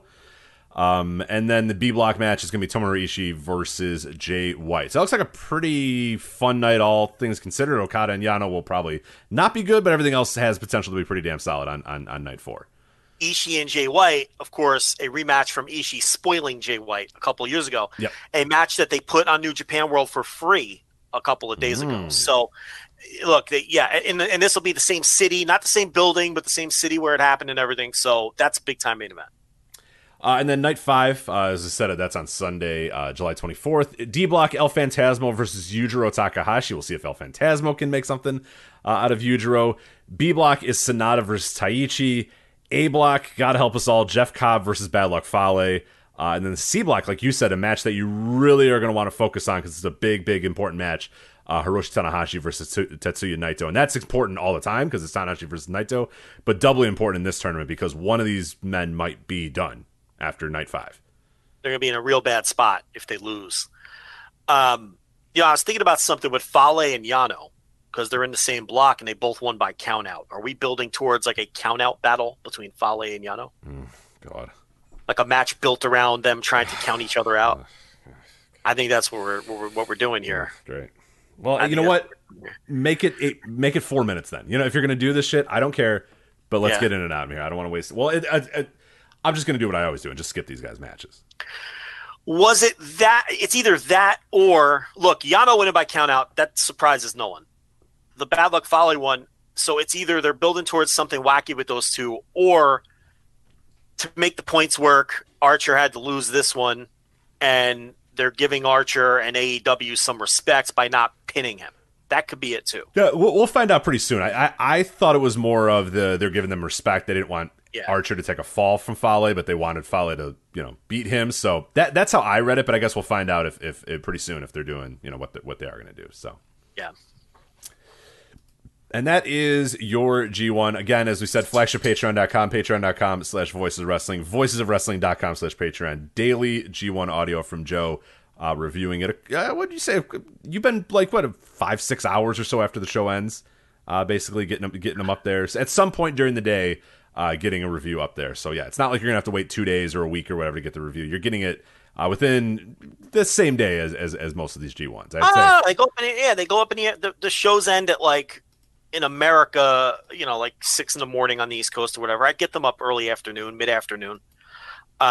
So yeah, the turnaround time is pretty quick, and you get more detail than we're doing here. You get the spoiler-free recommendations that people have demanded. They really enjoy that. So I open up the show and give you spoiler-free what you need to watch, what you don't need to watch. So a lot of people like to hear that, then go back, watch what I tell them to watch, to save time because people don't have time to watch these shows wall to wall.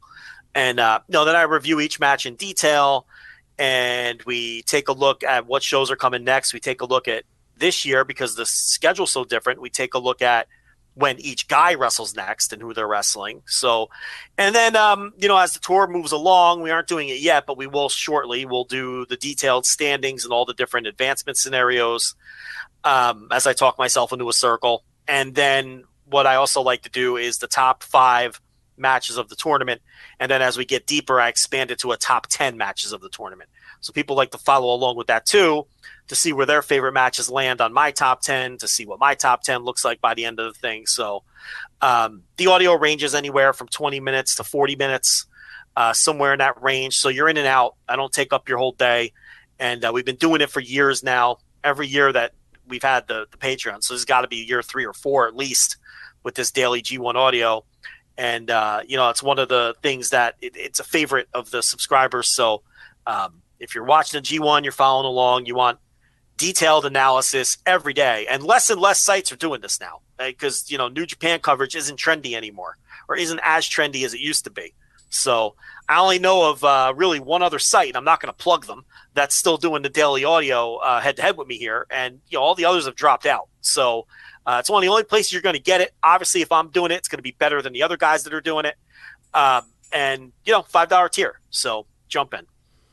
There you go. All right, so let's get to we're going to get to Noah and some other stuff, but I do have to let you know this episode of the Flagship Podcast is sponsored by our friends at HelloFresh. And with HelloFresh, you get farm fresh, pre-portioned ingredients and seasonal recipes delivered right to your doorstep. Skip trips to the grocery store and count on HelloFresh to make home cooking easy, fun, and best of all, affordable. That is why it is America's #1 meal kit. And they have a lot of summer stuff as well. You can bust out the grill with HelloFresh, and I have done this a few times as well. So you can bust out the grill on a nice warm evening and make dinner from HelloFresh's cookout collection with recipes like melty Monterey Jack burgers. You can skip the grocery store and spend more time soaking up the summer sun. HelloFresh Market is a one-stop shop for all of your mealtime needs with quick breakfasts, lunches, snacks, desserts, and more as well. One of the big parts about HelloFresh that makes them kind of stand out, why they are America's #1 meal kit, is that if you're going away for the summer, if you need to skip weeks, if you need to say, hey, look, I don't want anything for June, I'm going to be gone most of the time, or hey, I don't need anything for July, I'm going to be gone for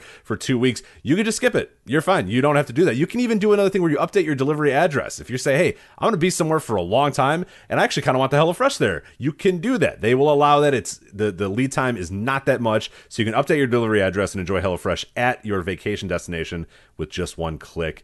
Plans are super, super flexible. Foolproof step-by-step recipes mean a more joyful cooking experience and a stress-free summer. Plus, HelloFresh cuts back on the time spent in the kitchen with meals ready in around 30 minutes or less. So you can go to HelloFresh.com/VOW16 and use our promo code VOW16 for 16 free meals across 7 boxes and 3 free gifts. Again, that's HelloFresh.com/VOW16. You use the promo code VOW16 and you get 16 free meals across 7 boxes and 3 free gifts. As well, HelloFresh is America's #1 meal kit. One more time, HelloFresh.com/VOW16 and use that promo code VOW16 for 16 free meals across 7 boxes and 3 free gifts from HelloFresh. All right.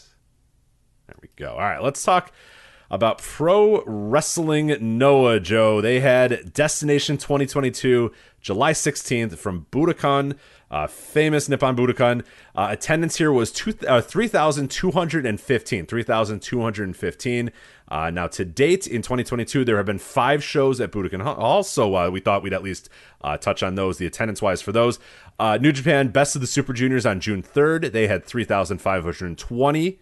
For attendance, so they beat this Noah Destination 2022 show by about 300 or so fans. New Japan had the New Japan Cup March 2nd. That had 2,007 fans, so that was not as about 1,000 less people for the New Japan Cup there on March 2nd. New Japan's anniversary show had 3,182, so slightly below this Noah Destination 2022. Wasn't that the Desperado main event? The anniversary show on March 1st, yes. And that was not a good number, and nobody was happy with that. That was a bad one. The anniversary one. Are you talking about the anniversary or the Super Juniors? Anniversary. The anniversary, that was Fujinami, Tanahashi, Okada versus Fujiwara, Suzuki, and Sabre. That one. Desperado was the year. That's a year before. This pandemic, man, it's just all. You've lost track of time and place. And the 2021 anniversary show was Desperado, and that did not draw well either. That what would be the date? Let me look that up. See if you can get that one. It'd be February or March of 2021. Then finally, Noah at the beginning of the year, literally the first day of the year, the New Year's show, January 1st, that had attendance of 3,181. So this Noah Destination show slightly above that one at 3,215 over the Noah the New Year, 3,181. Last year, February 12th, Noah ran Destination 2021. They ran it in February, as I said. That had 4,196 fans for that show. That was Keiji Muto defeating Go Shiozaki for the GHC heavyweight title. So a pretty big fall from where they were last year. Joe, anything that you can analyze, anything you can take away from these attendance numbers, or are you still kind of in the same path of, I don't know exactly what some of the, Well, I it's hard because we've been in pandemic so long and all this, but you got to start looking at it eventually. Last year's anniversary show was Despi and Ibushi, and that did a little over 3,026 fans in Budokan. So New Japan was up a little this year with their anniversary show. Because remember that Despi show, even at the time, it was considered not a good number. Yeah. Now, the Noah shows, it's hard to compare. I mean, because I don't know the distancing and who's allowed to sell what, but you can compare the Noah shows head to head with other Noah shows. And that number from last February, where they did over 4,000 fans, They were pleased with that, and they've been disappointed every time they've run the building since. I mean, I wrote a big story about the last time they came back to the building, and they were so down from the year before with that Mutoh Shiozaki match, and did a little journalism here. And there was one native wrestler in the locker room who said that the company is very disappointed in the number that they pulled for this show. So basically the same number as the last time they were in the building. Right. And the thought process was that with this being one of the Mutoh 6 retirement matches, one of the final few times to see Keiji Muto wrestle live. Correct. That the feeling was it was going to draw more in line with the Muto Shiozaki match from last year, but it didn't, and there was disappointment in the number. It's not considered a good number because the last two Noah shows weren't. The last Noah show wasn't considered a good number when they did. What was it?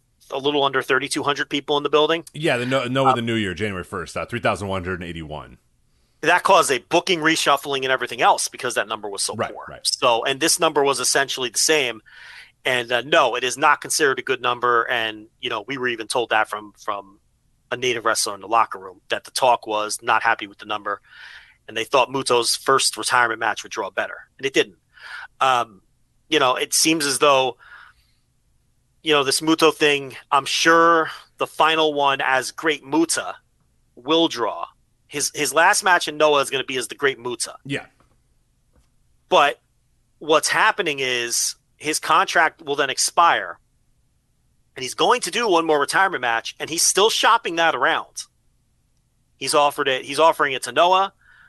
I think New Japan's going to get it, but he is also talking about doing a produce show. I don't think he intends to do a produce show because I think that's just part of the leverage to right. Well, he wants someone else to foot that bill, and I don't blame him at all. He wants someone to give him X amount of dollars.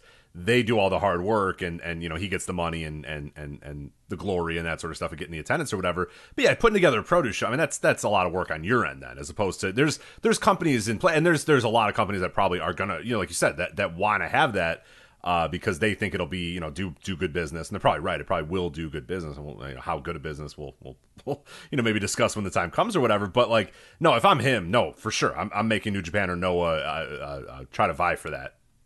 Final night. I'm not spending my time doing a produce show or any of that shit. So I don't have any insight or anything like that. My gut just tells me New Japan's going to get that match. I think when push comes to shove, I think New Japan is going to want that match, and I think they're going to do what it takes to get that match, especially in their 50th anniversary year. And actually, technically, that'll be next year though, so the 50th anniversary stuff won't be a factor. But I think New Japan is going to throw their weight around and get that match. And honestly, I think right. That's the right place for it too. It's the right place for it, and it's also there's more options for it to be the biggest possible match as well because they have bigger stars. So you want to do Tanahashi, you want to do Okada, whoever, name the names. Noah doesn't have anybody that can match the star power that New Japan has. So ultimately, I think they're going to get the bout, but he's smart to work everybody against each other for now and get the best deal possible. And I think that's why he's, talking about doing a produce match. That's just to add a third bidder. And so, right, exactly, so he can say, oh, well, I'll just do this thing myself. Right. If you're not going to give me this, I'll just do it on my own. And they're like, no, fine. You'll get this. So yeah, he's playing it out. He's nothing if not a worker. He is absolutely a worker. Yes. Which we'll get to in a moment. He is a worker. Indeed. He is a professional wrestler in all senses of the word. So, but yeah, not considered a good attendance. They really thought they'd get back to the 2021 levels in the building with both the Mutoh match with Kiyomiya and also with Kojima, which, by the way, don't run the tape, but we gave Kano 0% chance. I think was the number we said 0% to win the title. No, it couldn't have been 0. Don't listen back. I'm sure it wasn't 0. Don't listen back and find out though. But yeah. Oops. Look. I thought they would do Mutoh Kojima. They still will. I think one of his matches will be against Kojima.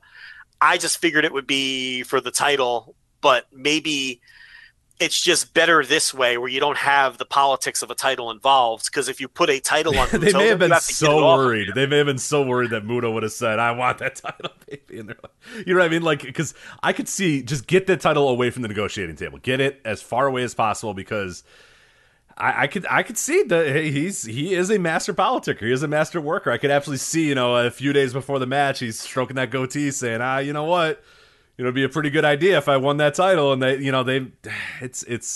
it. I totally, in hindsight, it makes sense why they would get the title away from it. But yeah, I kind of thought that the bigger. Yeah. And really the bigger attendance match would be Mutoh going for that title one more time, or going for that chance to win that title. But they may have been so terrified about the politics involved with that, which would be incredible. The two guys that won all of those belts, because if you throw in the NWA belt, they're the only two that, so I thought that would be the angle. It's not. But you could still have a match between the two guys who have won all of those belts. You just don't have one of them on the line. Mm-hmm. Kojima really likes Kano. He likes Kano and he likes Nakajima. They obviously weren't going to go with Nakajima right now for various reasons. So they went with Kano. Kojima, he's not needed in New Japan right now. And, he probably really liked the idea of adding this title and to his collection and being one of the two guys to win all these belts. And, I'm sure he'll be back for I don't know if he's going to be working on working the tours necessarily now that he's no longer champion. He might, I don't know, but he'll definitely be back for the bigger shows, and I do expect him to wrestle Mutoh. But those are the two big stories, or the three big stories. Number one, the show kind of bombed at the gate. I don't call it a bomb, but it definitely wasn't a success at the gate. We have a new GHC champion, and of course, the Kaito Kiyomiya finally beats Mutoh. You had no faith. You were like, fuck that. This old fuck's going to win again. Okay. He may have mostly lost. Right. I was going to say the result I was wrong about, but he may have lost, but he certainly didn't put anybody over. And we'll get into that. I can't wait to talk about it. But, Kiyomiya wins. And, I guess let's just talk about it now. That's the big story. We'll go all over that. We'll go all over order. We don't have to go through the entire order of the show and stuff. Let's just do that match right now. Yeah, let's talk about it. Look, he finally beats him after the two losses, the draw, taking all the falls in the tag matches. But look, if this wasn't a pristine example of someone putting someone over. The English commentators told me, passing the torch moment. I went, Yeah, you're right. Yeah, 30 seconds after they called it a massive upset. Yes. Which is also something you probably don't want to say in this situation. Right. So, this was not a passing the torch moment. This wasn't an old gutsy vet laying his heart on the line and letting the young whippersnapper prove that he was better and truly give him that moment and give him that shine to say, yes, you are the new generation. You are going to push pro wrestling forward in the years to come, sir. Thank you for giving me an effort. Thank you for beating me. Thank you for learning under the guidance of myself. And you now go forward and live wrestling and be everything. It was not that. It was not that at all. This was Hulk Hogan begrudgingly putting someone over and making sure that he came across still looking like a badass in doing so. That's what this was. Mutoh and Hogan are the same. Mm-hmm. I mean, for people who didn't watch this and never will watch this and just listen to our show and don't really watch Noah but enjoy listening to us review things, I'm sure everyone could relate to Hogan in situations where he quote unquote put people over, but really he didn't put them over. The way that he sneakily took the shine off Ultimate Warrior at WrestleMania. Kicked out at 3.1, slammed his hand on the mat. No, and just the mannerisms, the mannerisms and the facial expressions as he was leaving the ring, where Hogan was a master of making the fans feel bad for him, instead of feeling good for the guy that beat him. Exactly. And Mutoh in this match, he didn't put Kiyomiya over. First of all, he didn't even, the finish was completely absurd. I mean, okay, let's even go before the match itself. I mean, in the build to this match, Kiyomiya on his social media, it was, I'm learning all of Mutoh's moves. I'm learning the Shining Wizard. I'm learning the figure four. I have to be Mutoh to beat Mutoh. That's a giant ego stroke in and itself. This entire story from start to finish is a terrible pro wrestling story. It was awful. It was an awful story. The story here was basically The 25-year-old stud blue chipper, future ace of the company, cannot beat a crippled old man unless he becomes the crippled old man. That's not a good story. It's an ego-stroking story for Mutoh. But when has the story ever been different for Mutoh? No, I was going to say, You have to stroke his ego. So right there is a huge mistake. You have Kiyomiya cosplaying Mutoh in order to beat him, and he's continuing it. I don't know if you've seen his social media since the match, Rich, but he's moving forward. He's going to be doing Mutoh's moves and wearing Mutoh's colors and being Mutoh. Which won't allow anyone really to works get this out. nonsense. Yeah, the great Sonata did not exactly work out for Mr. Sonata. So I don't It's know. a garbage story. It's an ego stroke for Mutoh. It doesn't do anything for Kiyomiya. I don't know if it's going to hurt him. It might not matter, but none of this helped Kiyomiya. None of this over the last 2 years is going to help Kiyomiya. Okay? So even before they even step in the ring, the story stinks. I mean, this is just a laughably bad pro wrestling story. Okay, they get in the ring. Mutoh is less mobile than ever, if you can believe it. Because ever since the last time these two were, he had another hiatus. He had more hip issues. He had more procedures or whatever. And he was less mobile than ever. And this match was completely absurd. Trying to watch this 25-year-old stud in the prime of his career work down to a literal crippled old man. That's what he is. He's a crippled old man. And Kiyomiya has to work down to this. It's absurd. It's silly. You cannot suspend your disbelief for this. I thought this was the worst match they've had yet because Mutoh was at his absolute worst. I don't know how he's going to get through the other 5 matches. Physically, he is completely shot. And I know this sounds like a broken record, but it was worse than ever. Okay?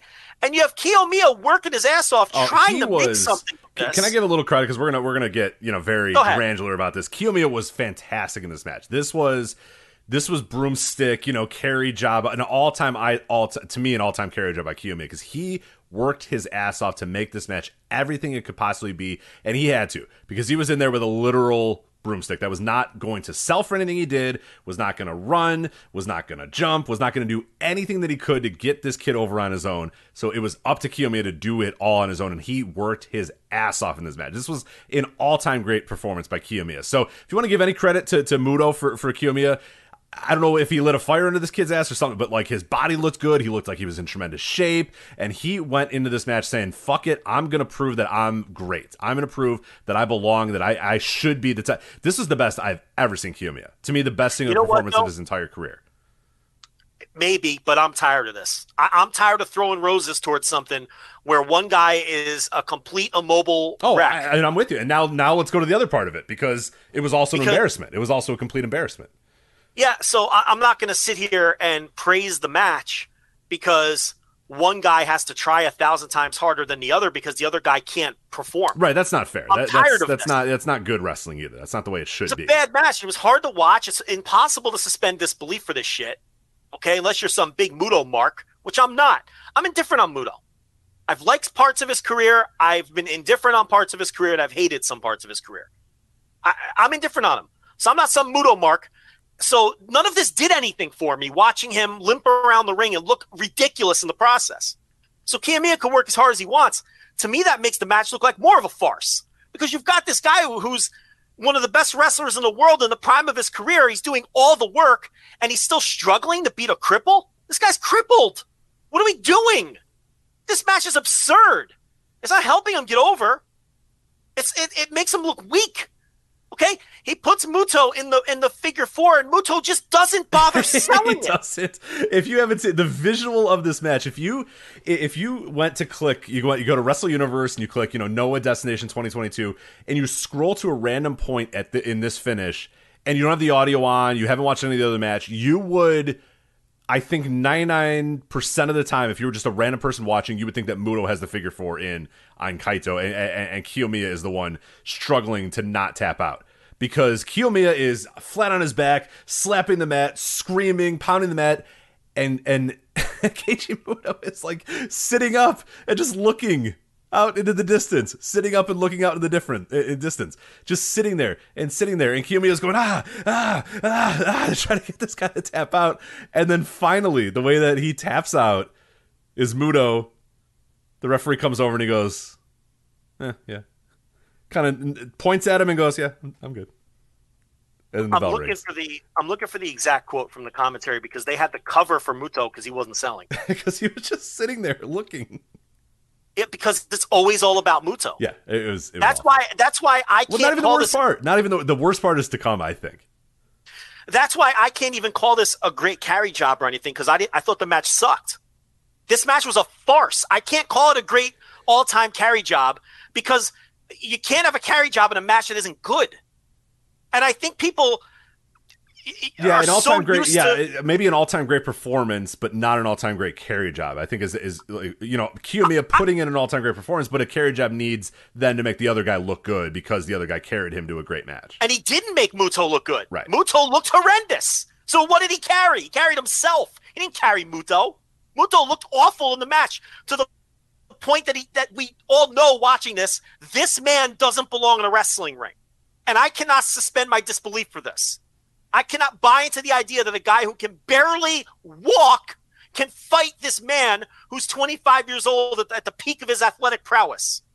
It's ridiculous. Then he doesn't sell the finish. He refuses to tap. And he just tells the referee to ring the bell. And then as soon as Kiyomiya relinquishes the hold, he just casually rolls out of the ring. This part, I think, is the most important and the most egregious to me ever. He casually rolls out of the ring like Hideki Suzuki did when he lost the Wrestle One title a couple years ago against Jumpin' Jack's guy. Can't remember his name. Doesn't matter. And Kai. Completely Kai when he lost it. Yes, exactly. Rolls out of the ring, doesn't sell the move at all, does nothing to endorse or put over the guy that finally beat him. Right. By the way, he's halfway into the crowd before he's leaving. Before Kiyomiya even realizes, oh fuck, where is he? He's in the crowd leaving. So then Kiyomiya realizes the moment is being lost. Right. He's bowing to the crowd. Mutoh down. Because Kiyomiya's in the ring, he's celebrating his win, bowing to the crowd, getting to the top rope, going, yeah, I did it. Then he looks and turns around and goes, oh fuck, Mutoh's already into the crowd. So then he's trying to save this. Right. You couldn't lay on the mat. You couldn't lay on the mat for 3 minutes. Mutoh, no, but the key is to get you got to get the endorsement from the guy you beat. Well, that's what I mean. He's got to sit in the ring for a little bit, let Kiyomiya celebrate, and then when you meet in the middle of the ring, handshake, bow, tap on the shoulder, lift his hand up. This is the new guy. We couldn't. No, he was out of the ring in 25 seconds. He was already in the crowd. Yeah, because he had no interest in putting the kid over. He's a prick, yeah. So. And all these people are like, oh, I can't. He put him over. This was awful. Passing the torch. This is one of the worst examples of passing the torch ever done in pro wrestling. He had to chase the guy down in the aisle. It's so funny because they're like, oh, Kiyomiya, what's Kiyomiya doing? It's like trying to get the fucking heat on this segment. Trying to make sure that his moment of get a handshake from Mutoh isn't lost. Because Mutoh is... Trying to make sure the last 2 years meant something. Right. He's screaming his name. Mutoh's no-selling him. Finally, he hops down and Mutoh turns around, gives him a little pat on the shoulder and walks away. Yeah. You done good, kid. You done good, kid. You know why? Because Mutoh doesn't have any interest in putting anyone over. Shit. Yeah, Mutoh's entire goal in this feud, in this match, was to look like the badass. And he looked like the badass again. He looked like the guy who wasn't feeling any pain from the figure four. He didn't even tap. He gave a verbal submission, and then he got the fuck out of Dodge and left the kid hanging. The kid who worked his ass off, who's been bumping all over the place for this jerk for a half a dozen matches. Okay? Here's what you do. This is how you put someone over in a feud like this. Never mind the first 3 matches. Let's assume that the other 3 matches went exactly the same, which was a mistake. But fine. He beats the guy twice and has the draw. We get to this last match. Here's how you put him over. Number 1, it's not the first retirement match. It's the last retirement match. It's the one that everybody's going to remember. You put this kid over in your final match, not your first match of the 6. That's number 1. And it's very telling that he did the Kiyomiya match first because he thinks, Mutoh, that the other matches are bigger, and he doesn't give a shit. Right, the other ones are going to be a lot of older guys, a lot of guys that he came up with, the guys that he respects, and that will be how he ends his career. This was the last of the, I'd assume the last of the, all right, yeah, let me pass the torch, next generation, yada, yada, whatever. Now let me go wrestle all my friends in front of the most fans I could possibly have. Yeah, and everyone's going to remember those matches, not this one. No, Number 2, when the kid puts you in the figure 4, you sell it like you're dying. You sell that figure 4 like your legs are going to snap off your body. This guy learned my move, mastered my move, and now he's killing me with my own move. I mean, you turned him into a simp. You turned him into your cuck and made him copy you. The least you could do is sell when he puts you in the move. And you sell it like death. If your intent is to put the guy over, you sell it like you're dying. You slap that mat like you never slapped it before. You got tears coming out of your eyes. You can't take the pain. And he wrenches it in. That's how. Number 3, after the bell rings, you lay on that mat if you're Mutoh and you refuse to get up. You struggle. You can't get up. You can't move because this kid put you down for good. You don't get up until he helps you up. Right. You make him help you up. You make Kiyomiya get you to your feet. And then you raise his hand. You point. You turn to all 4 sides. You bow to him. Kiyomiya bowed to Mutoh outside the ring. I know. What are we doing? You bow to him. That's how you endorse. You get helped out of the ring. You don't walk out of that ring. You can't even stand unless Kiyomiya lets you stand. That's how you put someone over. And then you endorse them. And you let it soak in. And you let the moment sink in. He did none of that. Anyone who thinks that this was a good story or a good moment or a good passing of the torch is lost. You don't know what you're talking about. And you shouldn't analyze wrestling. This was awful. It couldn't have been worse. I couldn't have drawn this up worse. The only thing that could have made it worse is if Mutoh won. I was going to say if Mutoh won, and yeah. He may as well have won. Right. What's the difference? I was going to say, I don't think it would have mattered if Kiyomiya tapped in the figure 4 or not, because the same thing would have happened. Mutoh would have rolled out of the ring. Kiyomiya would have said, hey, can I please get a handshake? And we'd say, yeah, sure, kid. All right, here you go. Bye. Like, pretty much exactly the same thing. So, yeah. They did everything wrong. Everything. And you know why? Because Mutoh didn't want to endorse him or put him over. Of course not. Yeah, this was everything you shouldn't have done. And poor Kiyomiya understood what was happening when Mutoh was hightailing it out of there, which is why he chased him down. Yeah, he looked and saw him out of the ring and went, no, screamed his name and then ran out of the ring and said, no, and cut him off. Said, you're not walking anywhere else until you give me a handshake. We need the picture. We need the visual of you giving me a handshake, which is just absurd. This guy was out of the ring in 10, 15 seconds. Absolutely absurd. This is a disgrace. This was a debacle and a disgrace. Just from start to finish. Going back 2 years. And this match was like the icing on the cake. This was so bad.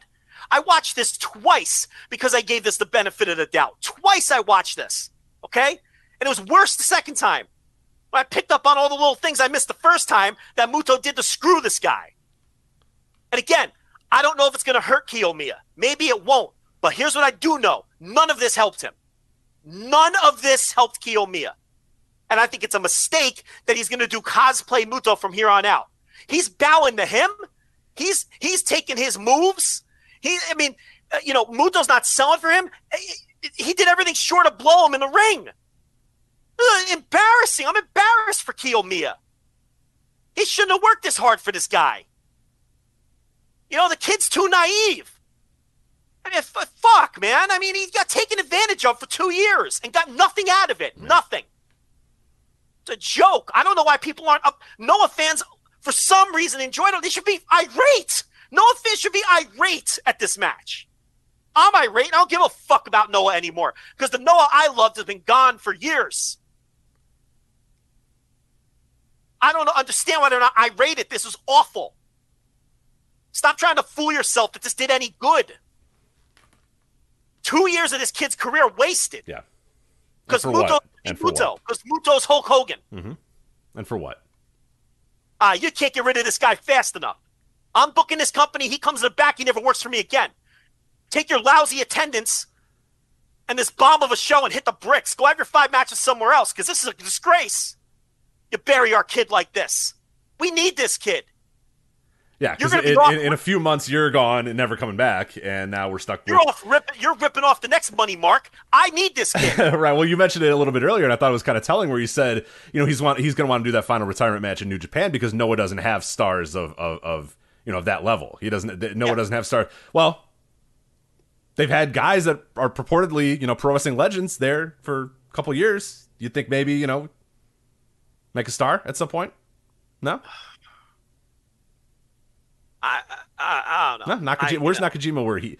Look at where he was 3 years ago, and look at where he is now. Look at where Kiyomiya was 3 years ago, and look at where he's at now. Nakajima's a little shit, but you know what? He doesn't take this credit. At least he opens his mouth. Yeah. I mean, Kiyomiya, I don't know, man. Yeah, too nice, probably. Just too nice. At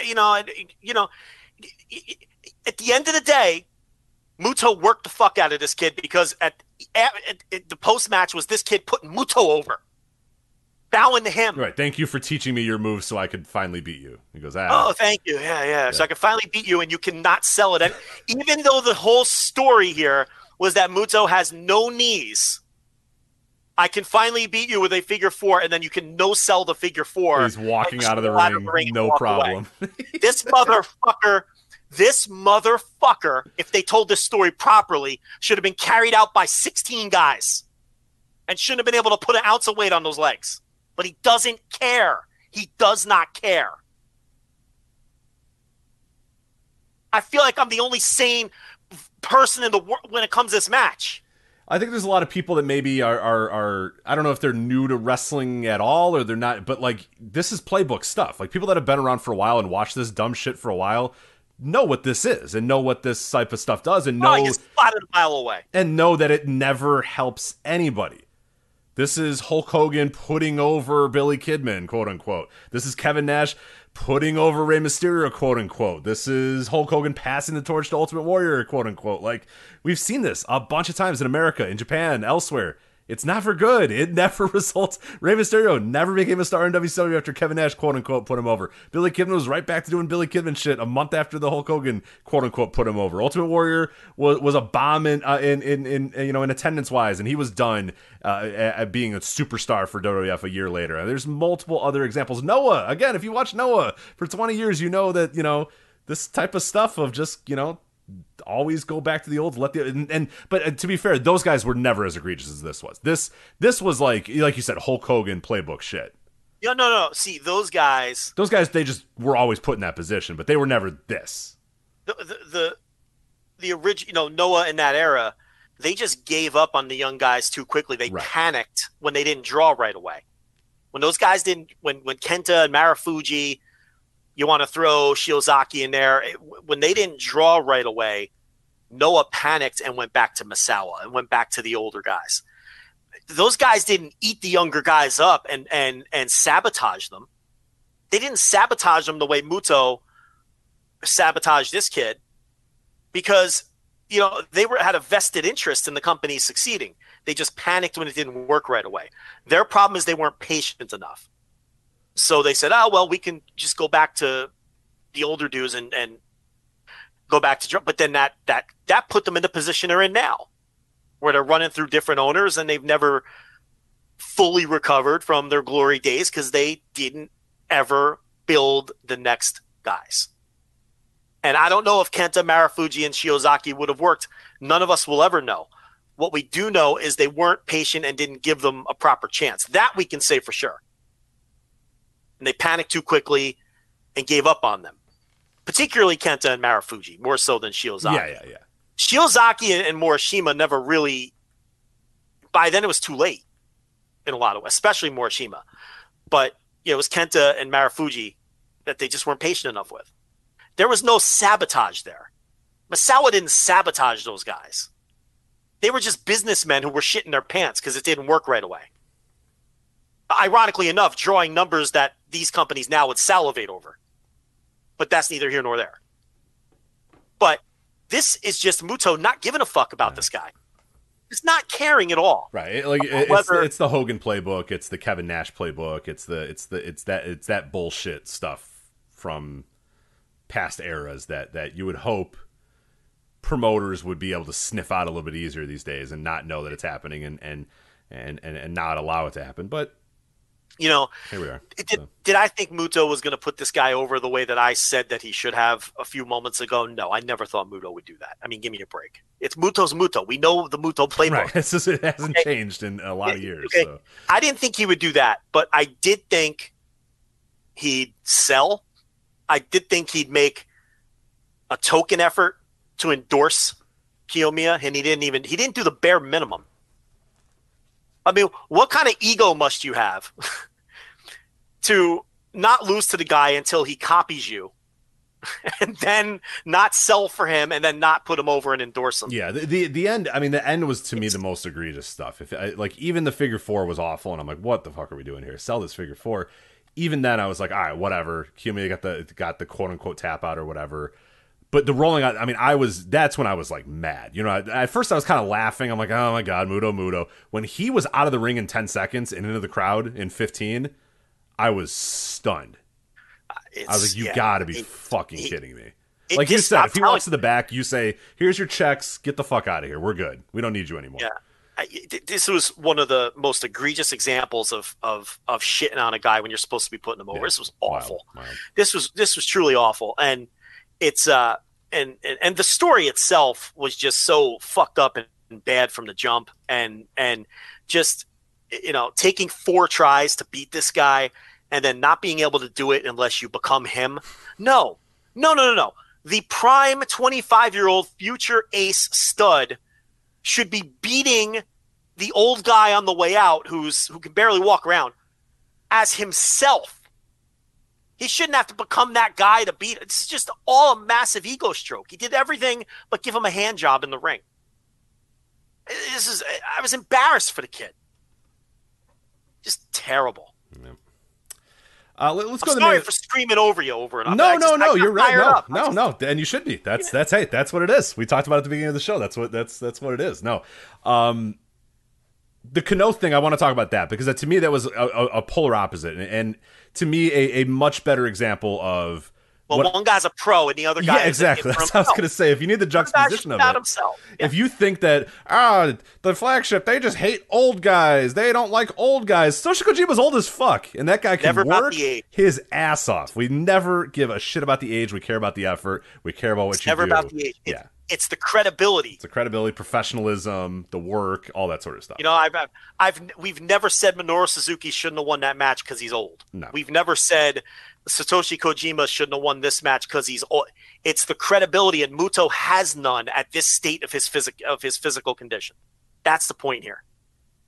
Okay, it's never about the age. It's about are you credible? Can I suspend my disbelief for you? Right? Can I believe that you are able to hang with this guy? And there was matches with Kano, and we talked about it before last year with Kano and Fujita and Kano and Mutoh, and it's like I can't believe that this guy Kano, who can do so many things and strike so hard and all that sort of stuff, I can't believe that he's having trouble with these old dudes who can barely move or whatever. Fucking Satoshi Kojima's chopping the shit out of this guy, and I'm like, I could buy that he's chopping the fucking shit out of this dude. Like, it's Kojima. Yeah, he's moving around perfectly. Satoshi Kojima, the way that he still wrestles, you can buy that he can beat up anybody. Yeah. Because he wrestles with physical style. He's not what he was 10 or 15 years ago, but he's not far off either. Like, he's still physically I have not reached the point with Satoshi Kojima where I'm watching him wrestle and I'm thinking, oh, this guy's close to the end. I mean, no, we had that with Tenzan. Like, if you remember, even with the tag team, we were like, dude, we got to figure out a way to get these guys broken up because Kojima's too good to be, weighed down by Tenzan at this point. And this was 4 years ago, I think, that we said that. New Japan did that. They eventually realized, okay, we got to cycle Tenzan out of this thing and get Kojima to kind of do some of his own stuff. So perfect example to the point you just made, where these two guys were the same age. One, we were like, get them off my screen. The other, we're like, they maybe should even keep pushing this guy. Same age, same tag team. Right.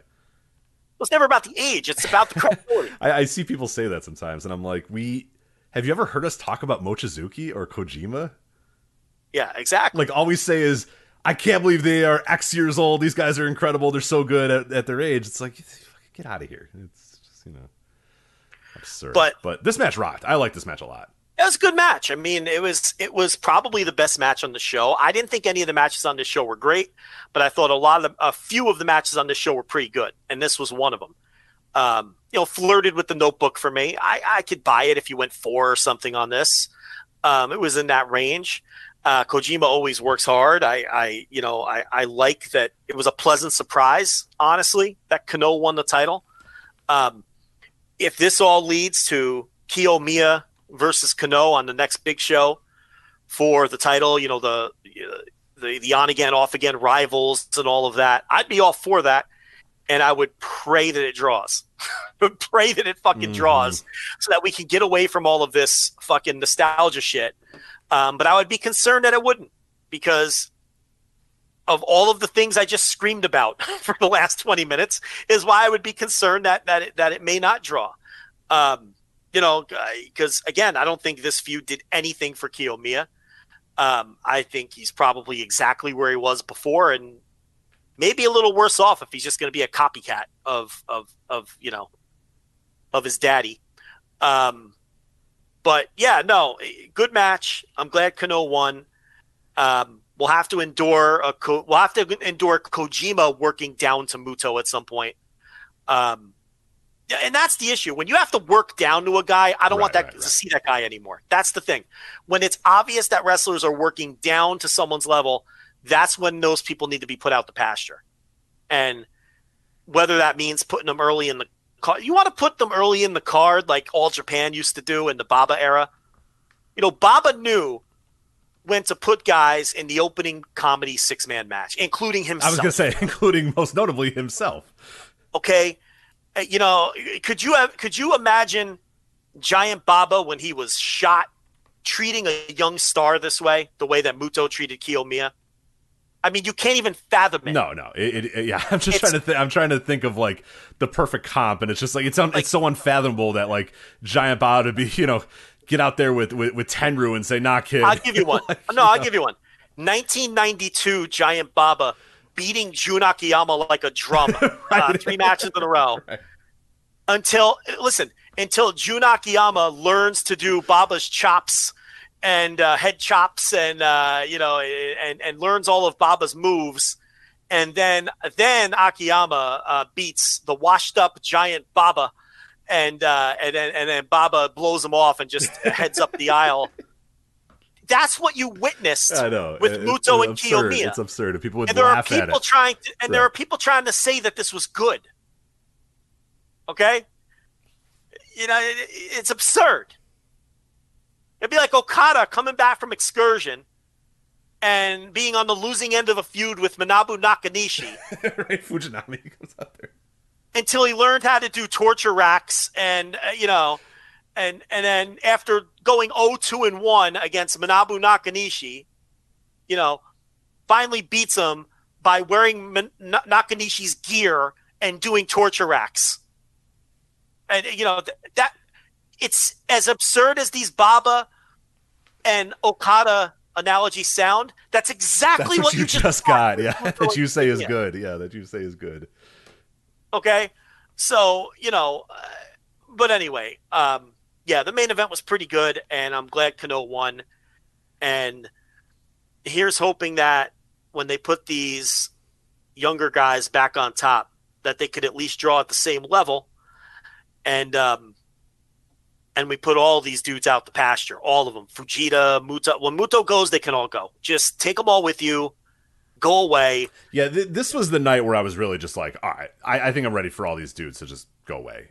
There was a lot of good stuff. I thought there was decent, fun talent up and down the card. There was like, you did see, like you said, Go Shiozaki is back and he's doing his thing. Sugiura was doing. Nakajima looked solid enough in here. Kiyomiya got his win, so okay, we'll move on. Like even the tag match, like I had, we'll talk about it here a little bit, but it was like, all right, there was enough stuff. The junior match I thought was pretty good. There was enough stuff that really stood out. And it's like, we don't need these guys anymore. These guys are here, but why? What are we doing anymore with these guys? Like, send them all back and we're done. Like, let's move on. There's the pandemic's over. You did this for 2 years. Like, let's move on. Let's get the whatever level of business you think they were popping, it's done. Right. That's, you know what I mean? Like, it felt for me the first time ever, like, and not just like these guys gotta go away because I don't like them or whatever. Like, more of like, all right, what are these guys really providing to you? Like, what is Fujita doing for you anymore?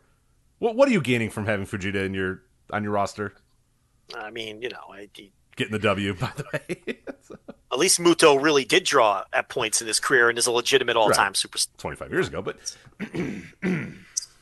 so yeah. But look, but here's the thing. Like, overall, I had fun watching this show. The production of Noah is great at this point. Like, especially the English language. If you're listening on English language, it's really good. The production is great. The video looks good.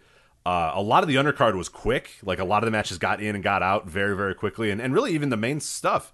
Kiyomiya and Mutoh, I think that was the second longest match, and Kano and Kojima. But, that was 28 minutes or whatever. So that, not too bad there. And then the tag match and the junior match were both 20 minutes a piece as well. So, yeah, it was an easy watch for the most part. I didn't feel like I wasted any time watching it. Just, not everything went the way I wanted it to go, but, hey.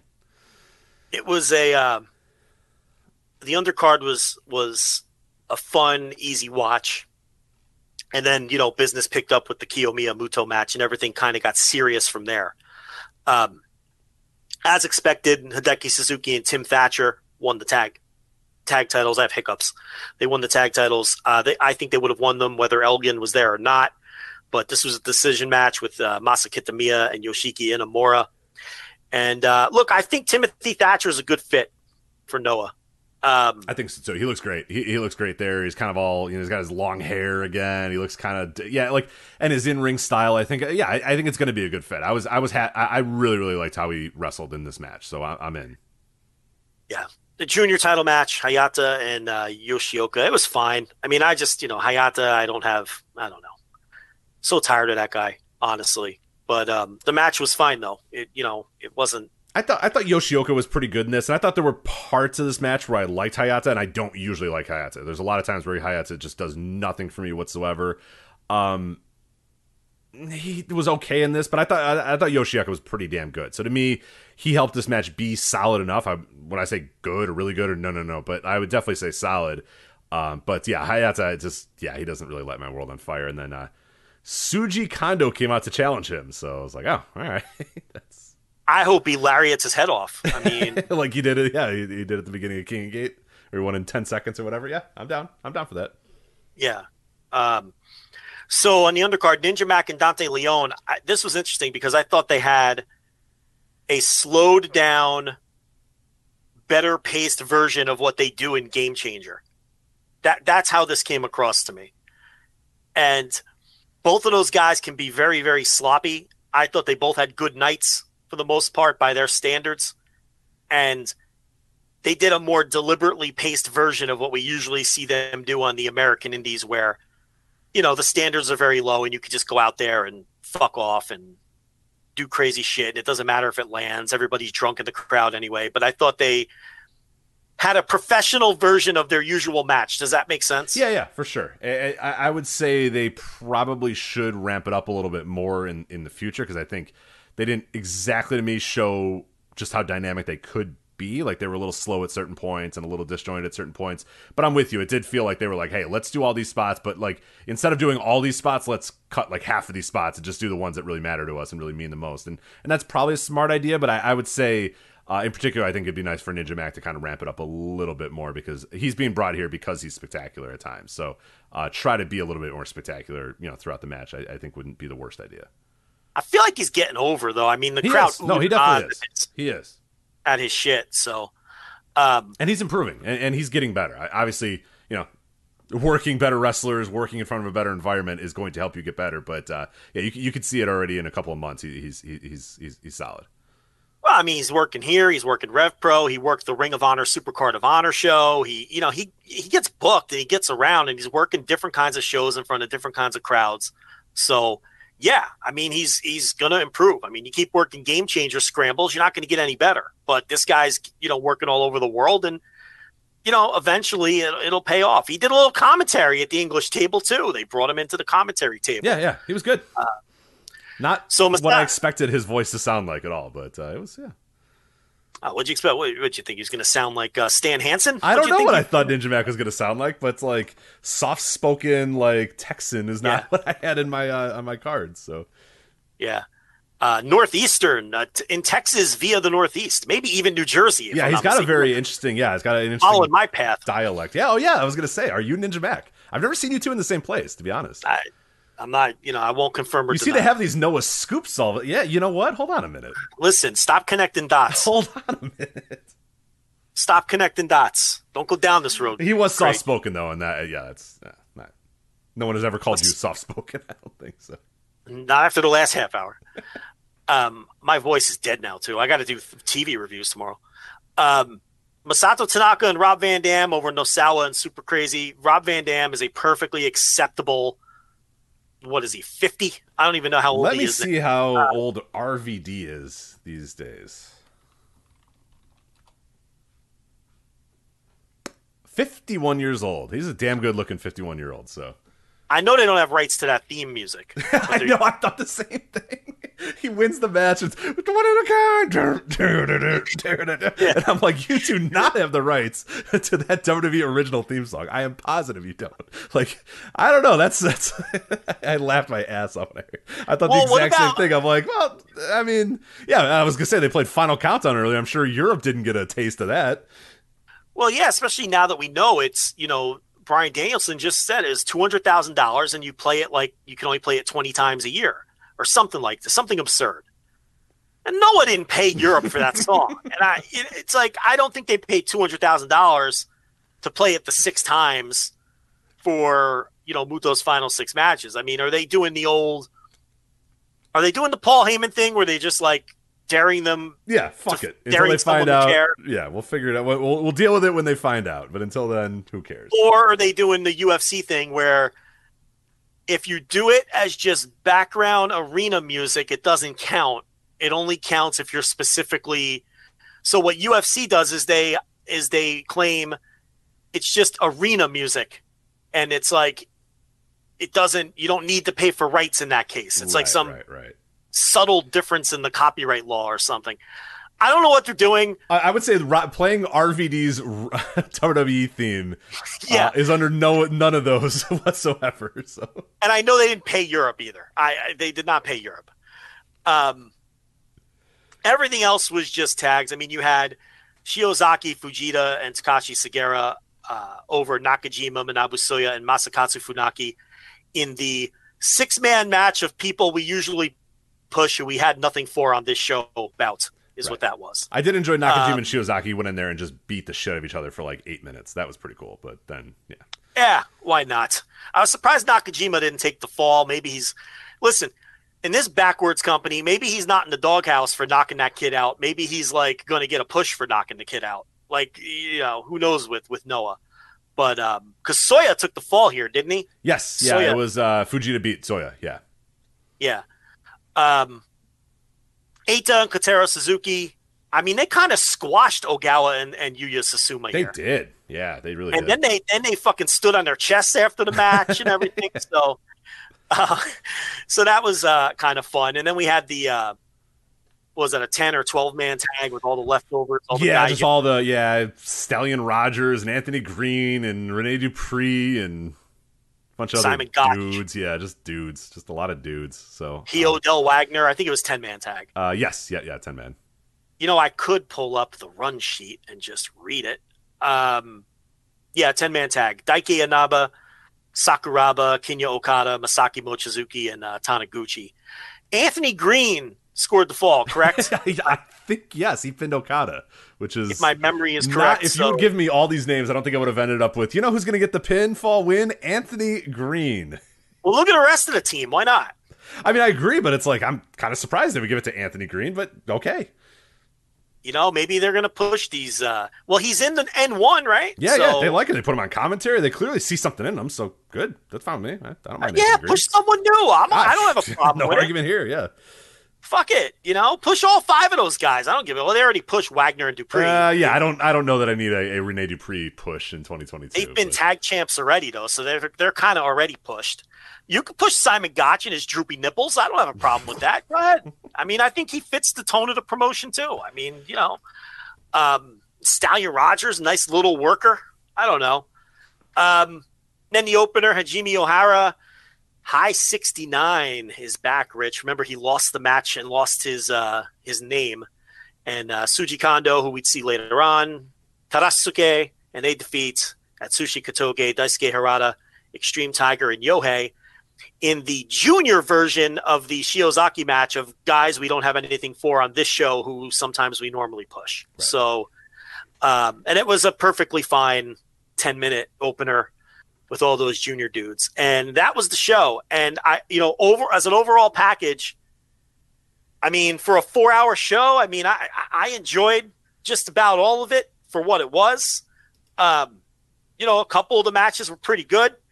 And, I didn't like the Mutoh match at all. I mean, I would generously call that a 2-star match. I thought Mutoh was so bad that you can't go any higher than that. But seems as though I'm an outlier. Cage Match loves that fucking match.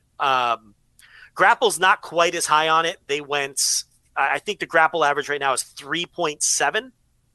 But Cage Match is, brushing up against a 9, which is like a 4.5-star match, which whatever. If you're a Mutoh mark, maybe that's fine. But outside of that debacle, I thought the rest of the show was pretty decent and a pretty light watch considering it was a 4-hour show.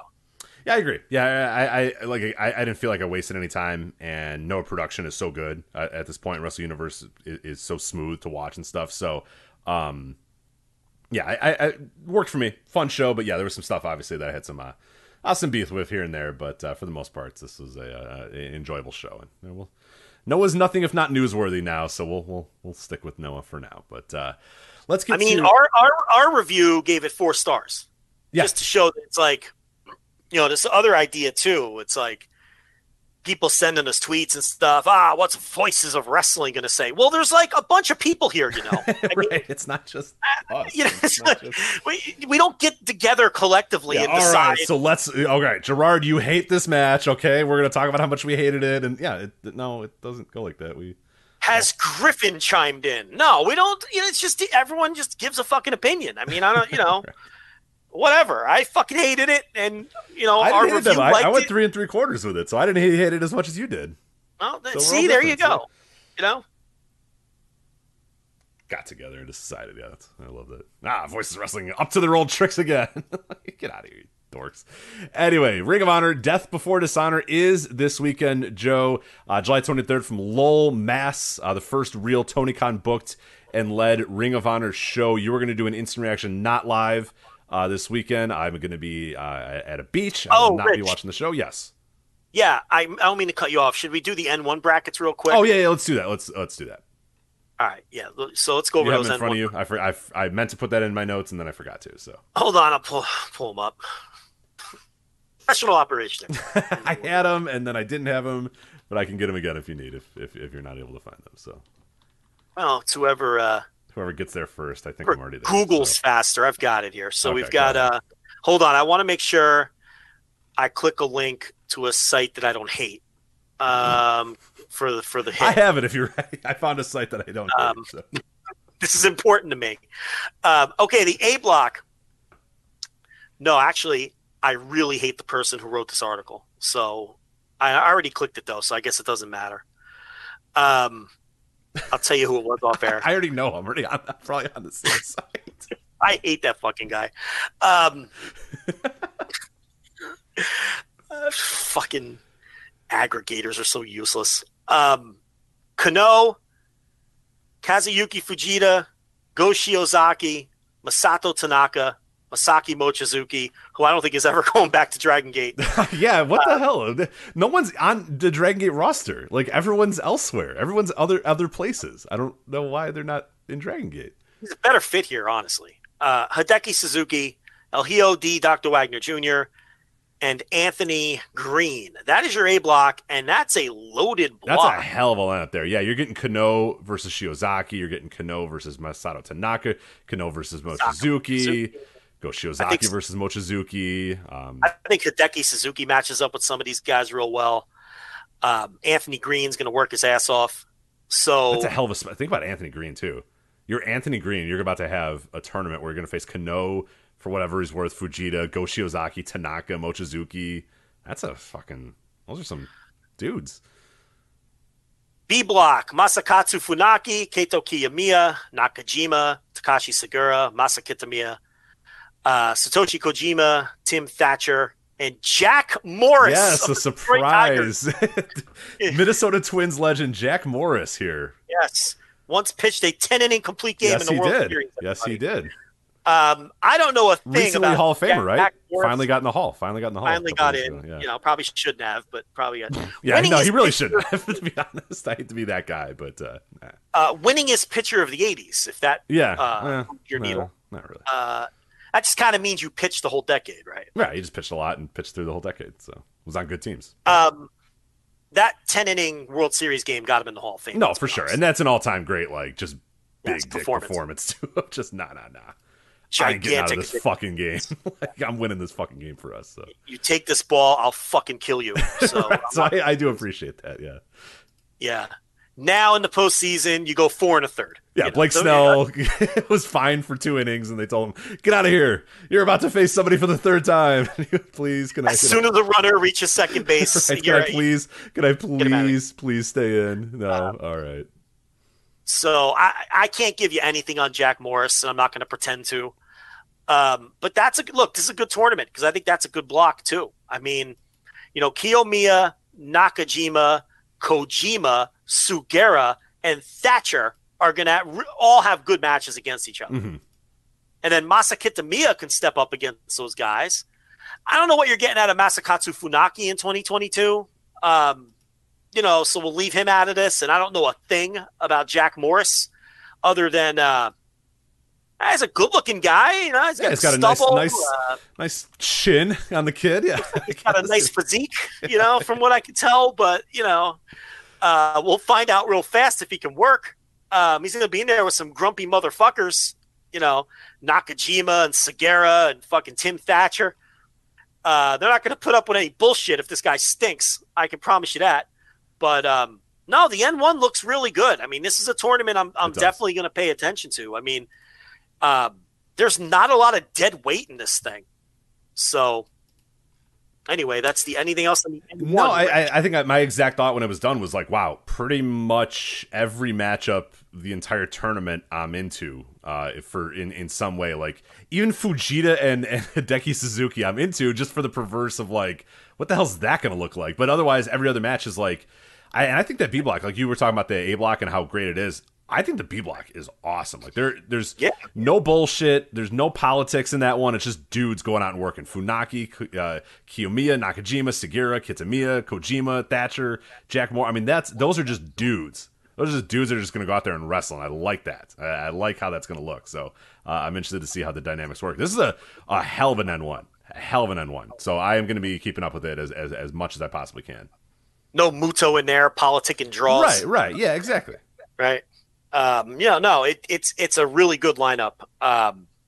So we'll see. There's not a bad match in that B block. I mean, I don't know what Jack Morris is going to bring, but excluding him because I don't know, there's not a bad match out there. No, I mean, again, Funaki, you don't know what you're going to get. But he's in there. Every other guy he's going to be in there with, I think, is pretty. Like the worst possible Funaki match is going to be like, I don't know what versus Kitamiya. Yeah, but it's going to be up to him whether they're going to go or not. Right. You know what I mean? Right. That's why I say that.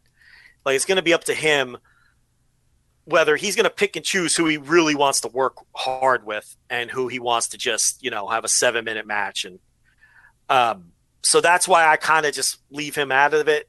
But no, the B block's good. Probably a little bit better than I don't know. I mean, because Masato Tanaka is another one.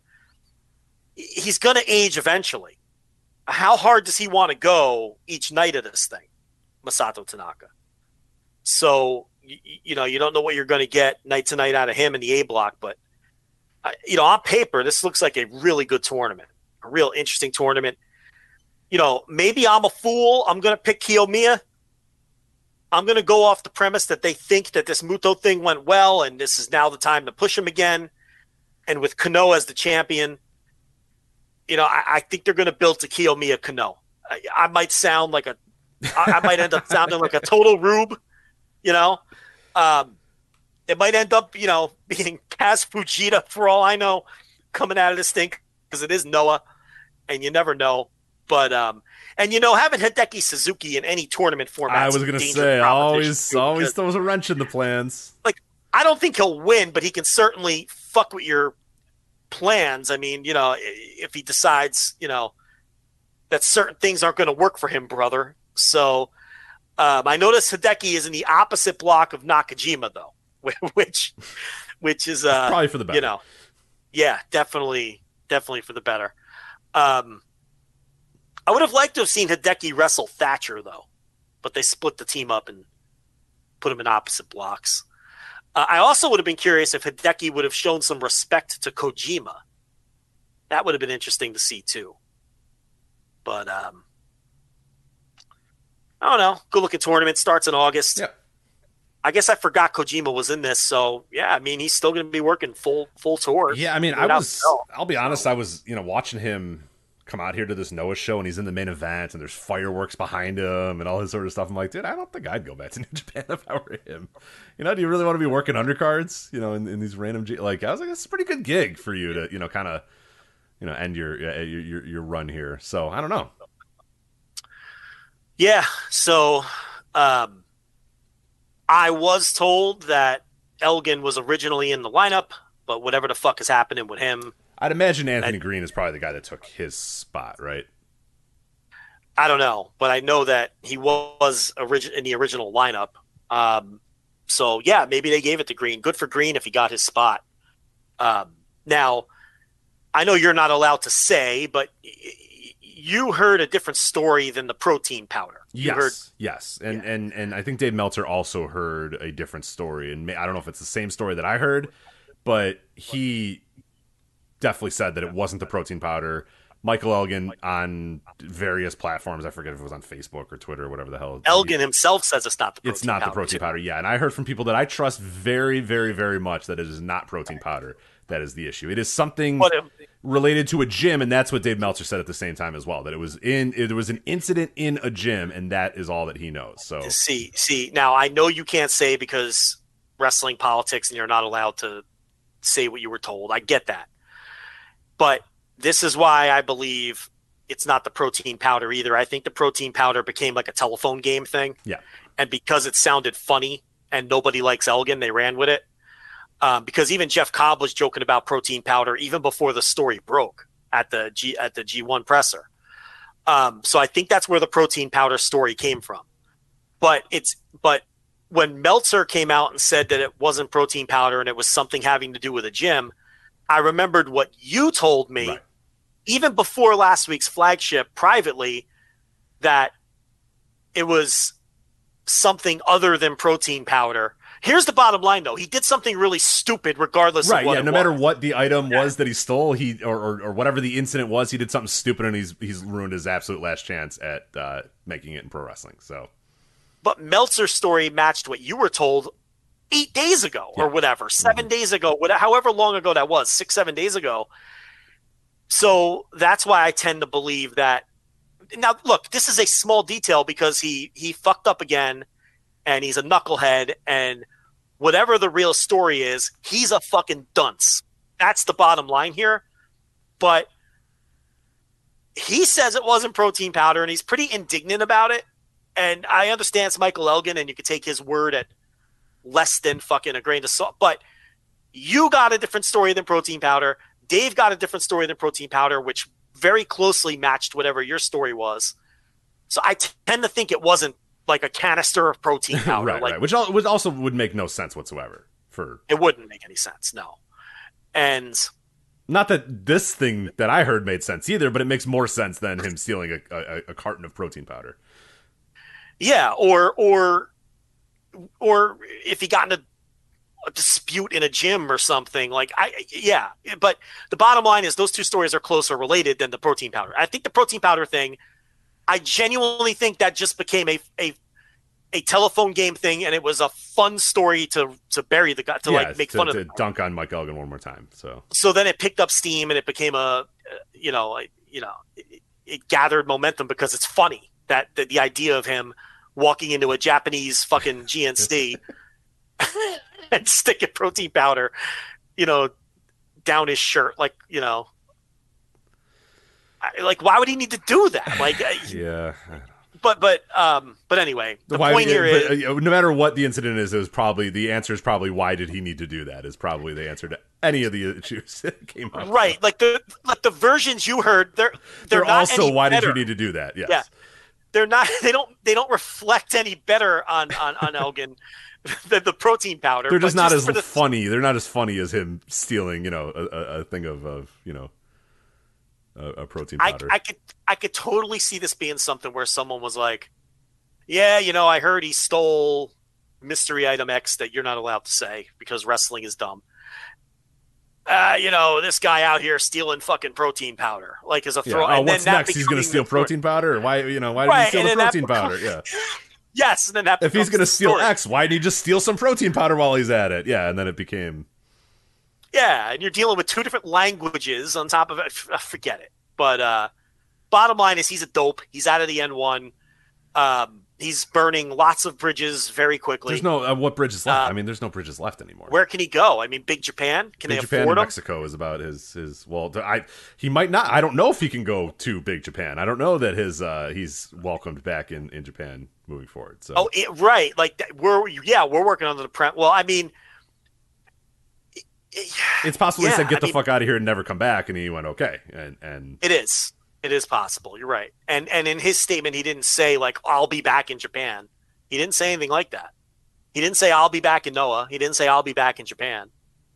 But yeah, in America, no one's going to touch him. Ian Rotten's out of business. That's the only guy that was still booking him on a semi-notable level. I know he does tiny indies, the kind that barely make a cage match, and some that don't. But major indies can't touch him. Obviously, the TV promotions aren't going near him. He's suing Impact. Tony Khan controls two of the three biggest promotions in America. Khan's not touching him. WWE's not touching him. New Japan's not touching him. Noah is probably not going to touch him after this. He may not be able to go back into Japan. So, yeah, what is left? Mexico. Like you said, Mexico. Yeah, Mexico's it. He's going to – what's left is – him and what's his face? Travis Banks and Marty. Yeah, he's on the Travis Banks fucking – junket is what's left. Random German or Puerto Rican indies that are booking Marty Scurll. Like that. Yeah, that's what's left for this. Mm-hmm. Even after all of this, he had a good thing going with Noah, and he found a way to fuck it up. Mm-hmm. It's incredible.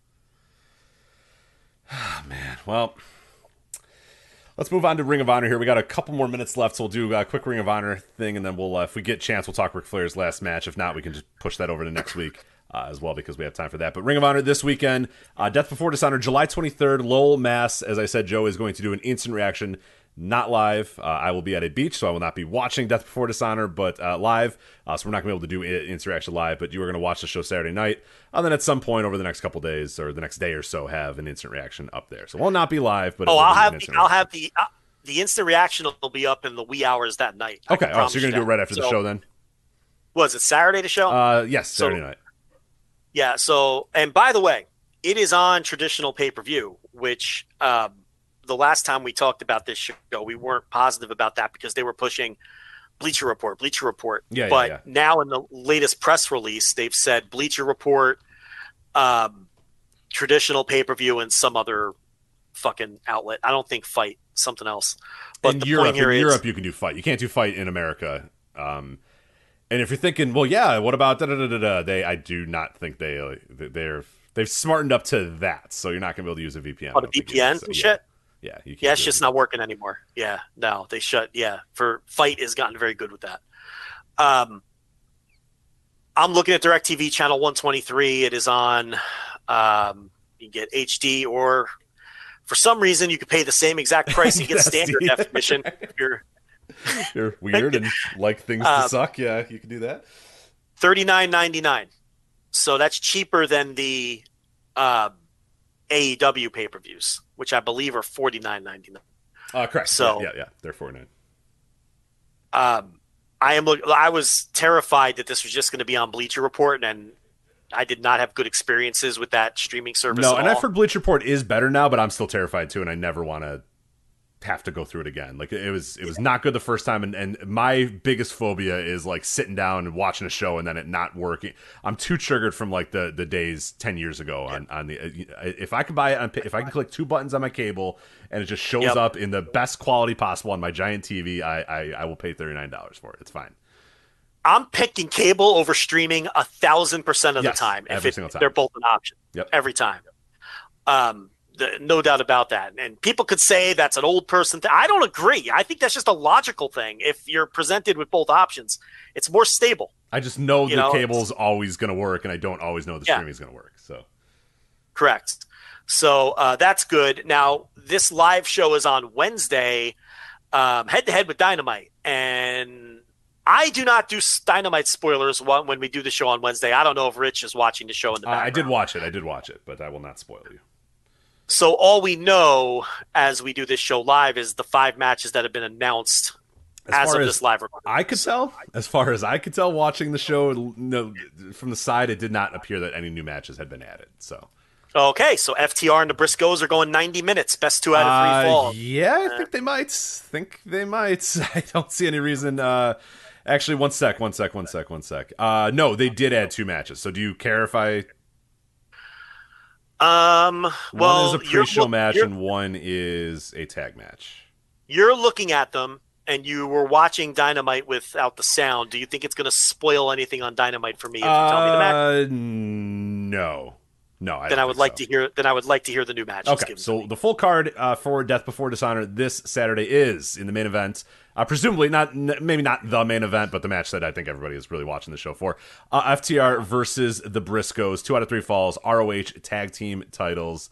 That, as you said, it's going to be very difficult to meet what they did, at WrestleMania weekend. Are they going to be able to do that? I have no idea. This match is probably going to go for a while. 2 out of 3 falls is by its very nature going to be a longer match. And I don't know. I'm very excited to see if they can follow up what they did at WrestleMania weekend. I feel like that was lightning in a bottle. That was like an all-time great match. But these are 2 all-time great tag teams, so I don't doubt that they might be able to do it. So we'll see. I would bet against them being able to do that just because that match was like tremendously special. But hey, we'll find out.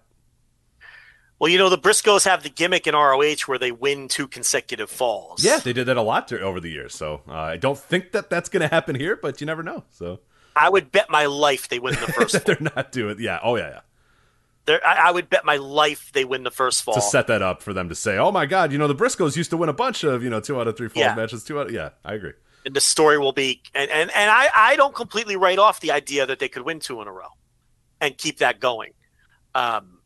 And then set up the 3rd match, obviously. So, but we'll see. I'm looking forward to it. I'm looking forward to this whole show. I'm looking forward to ROH, period. Yeah, this show looks tremendous. This show looks great. I think ROH, the muscle behind it's been good. The marketing muscle behind it's been good. They've cleaned up a lot of their production stuff. I'm excited to see what the show itself looks like. I can't wait. I cannot wait to see what this is. And if this is what the future of Ring of Honor is going to look like, it looks cool as fuck. So I'm in.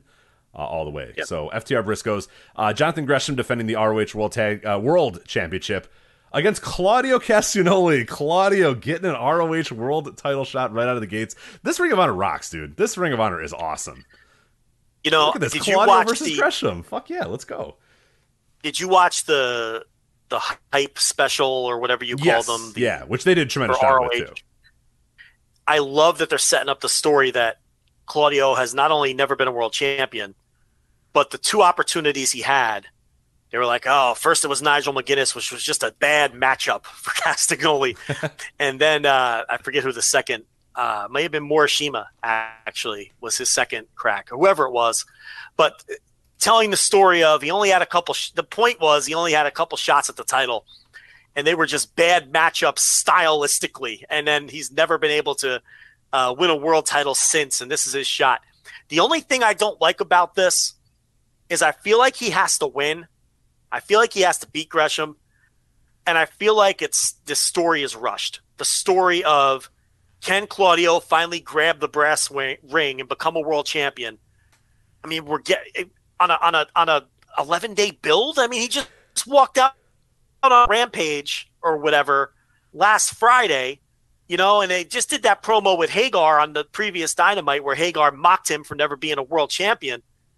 Man, I don't know. I feel like you can get more out of that story than agree. It does fucking feel very 11-day rushed. And it's a match that I forgot was even happening until like I was reading or I was watching the hype video and I'm like, oh yeah, right. Gresham versus Claudio. Like, oh, yeah.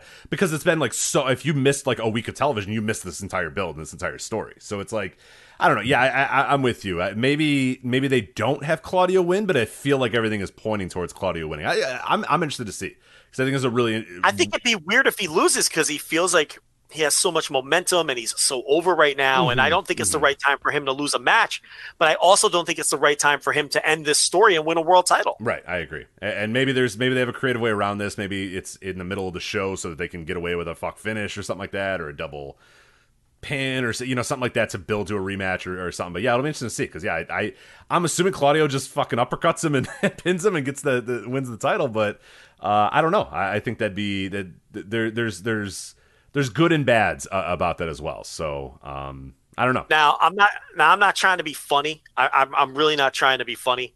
Aren't they going to look weird together in the same ring? He's going to tower. Oh, he's going to be. Yeah, he's like a full foot taller than Jonathan Gresham's like 5'1". Yeah, it's a problem with Gresham when he's going to be here with like these types of dudes. You know what I mean? Like when he was on the Indies or Ring of Honor prior, he could get by, but like. Oh, these dudes are going to be massive. Castagnoli's a especially monster. Claudio's like his body type too just lends himself to looking taller. I mean, he's already a tall guy, but his body makes him look like 5 inches taller too. He is like legit. I think they announced him as 6'5", right? Like, and he's all of that too. I don't know if you ever stood next to him or stood like. Yeah, I don't know if he's a legit 6'5", but I don't think he's 6'5", but he's tall as fuck. He's 6'2", 6'3", easily. Somewhere in that range, easily. For sure, yeah. Because they used to, ROH used to bill Brody Lee as 7 foot, and he would like be coming down to the ring or brawling in the crowd, and like he'd be like barely taller than like Bob Stryker, who I'd go to the show with. He's like 6'1", and it's like they'd bill him at like 7 foot, but he was really like 6'5" or something. And right. So Claudio must be like 6'1", 6'2". Yeah, I think I'd put him in the 6'2", 6'3" range. He's definitely taller than me, but not by a ton. So. Yeah. Then we have Jay Lethal versus Samoa Joe for the ROH TV title. Looking forward to that match as well. Samoa Joe, the champion, defending it against Jay Lethal. ROH Pure Championship, Wheeler Yuta defending the title against Daniel Garcia, about a year removed from their Independent Wrestling TV match. That was tremendous. This could be Pure Wrestling Rules. Both these guys are perfect dudes to do Pure Wrestling Rules too. So I'm really, really excited to see that. It has the potential to be one of the best ROH Pure matches ever, I'd say. All right, you want me to give you 2 of the added matches here? Did you see the sit down face to face with Yuta and Garcia? Was that on that same hype video or no? Well, you may have just seen a hype video for the world title match. Maybe. But there's I don't. Yeah, I did not see this sit down. I guess then there's a 35-minute YouTube video they have up that hypes all the matches. Okay, and they have that. I'll check that out before then. Maybe it's well worth. No, you know what? I did watch a few of them, but I didn't watch the whole video. I was looking for a whole video, and I guess I missed it. So I'll have to check that out before Saturday. Well worth your time. Those, they do a sit down face to face with I think Shivani is the moderator, and it'll get you into that match. I didn't love their 60-minute draw. I think we talked about it on this show at the time too. I didn't love their 60-minute draw. I thought they ran out of ideas in that match, but they're not going to go 60 here, and I think the Pure rules are tailor-made for these guys, so I'm looking forward to it. All right, you are in luck, Joe. You're probably thinking, man, is Balloon Guy going to get a shot here? Where's Balloon Guy? Balloon Guy is going to be here because the ROH 6-man titles are on the line. The Righteous versus Dalton Castle and the Boys. Hold on. Is this a decision match? What do you mean a decision match? Neither one of those teams are the 6-man champions, correct? I am going to be honest that I don't know who the ROH 6-man champions are.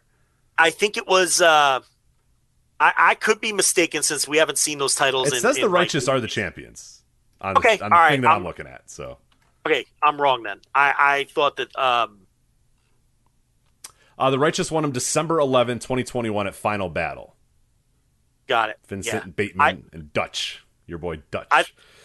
I thought Shane Taylor Promotions were still the champs, and because Shane Taylor shit talked, or Tony Khan, not directly, but the passive aggressive tweets that he made, and they broke him up anyway because they put one of the guys on that team with Tully Blanchard, but it doesn't matter because I forgot that they lost the titles. Yeah. Okay, so the Righteous against who's the challengers Dalton here? Castle and the boys.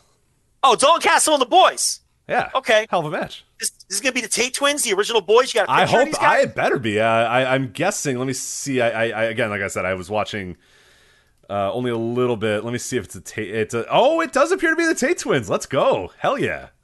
All right. The Tate twins are the better. I mean, they're the best boys. Let's be honest. Those guys rocked. Yeah. All right. Good. Okay. Yeah, the graphic shows the Tate boys, so hopefully it's them. So. Is that on the show or is that the pre-show? That says show because there is a pre-show match that they added. Willow Nightingale versus Allison Kay is on the pre-show. All right, whatever. But I think there's room for more. I mean, that's only 6 matches on a 3-hour main show. Right. And I didn't get the last one. I did not mention there. Mercedes Martinez defending the ROH Women's title against Serena Deeb, and then that is it. That is the entire I'm looking card. forward to because I think that could be if they're both having a good night, that could be a really good match. The thing about that is I think Mercedes Martinez is a little past her prime, and I think she's more reputation than reality at this point. I don't think she's been great in AEW. I think she's been good, but not great. Deeb has been outstanding almost from the jump, I think, and the match has been well built. But that's still only 6 matches on a 3-hour show. Yeah, so either FTR and Briscoes are going 90, like you said, or we got to have something else on here. So we still have a Rampage.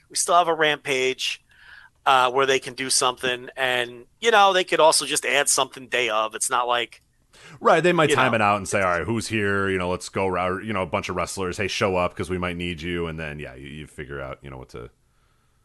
Brian Cage can squash somebody again, or Tully's tag team. I forgot about Cage. Yeah, they got to find something for Cage to do in this show. So yeah, I mean those guys will probably be ringside with Gresham, but.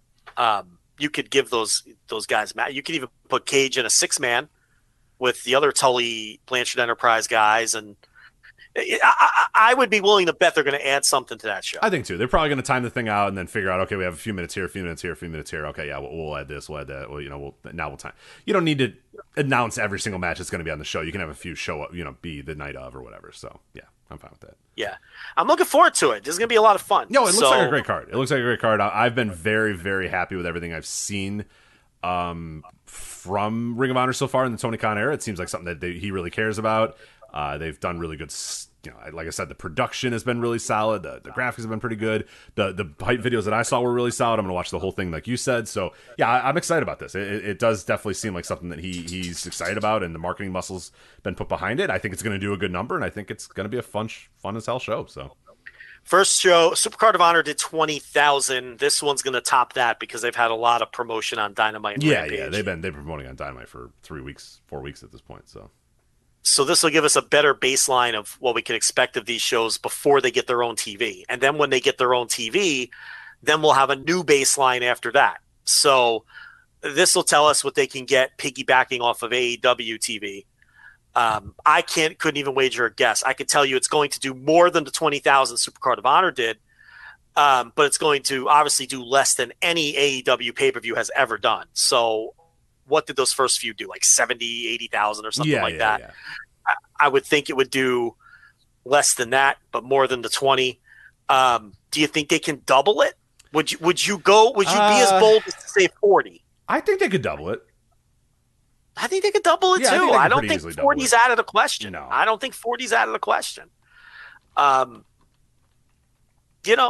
wouldn't guess anything high. I think anything higher than 40,000 is a fucking home run. Yeah, I would say 50,000 would probably be about the highest I could possibly go, and that's 50,000 would be a massive success. Yeah, I would say because you're doubling. Right, they're more than doubling at that point. I think 40's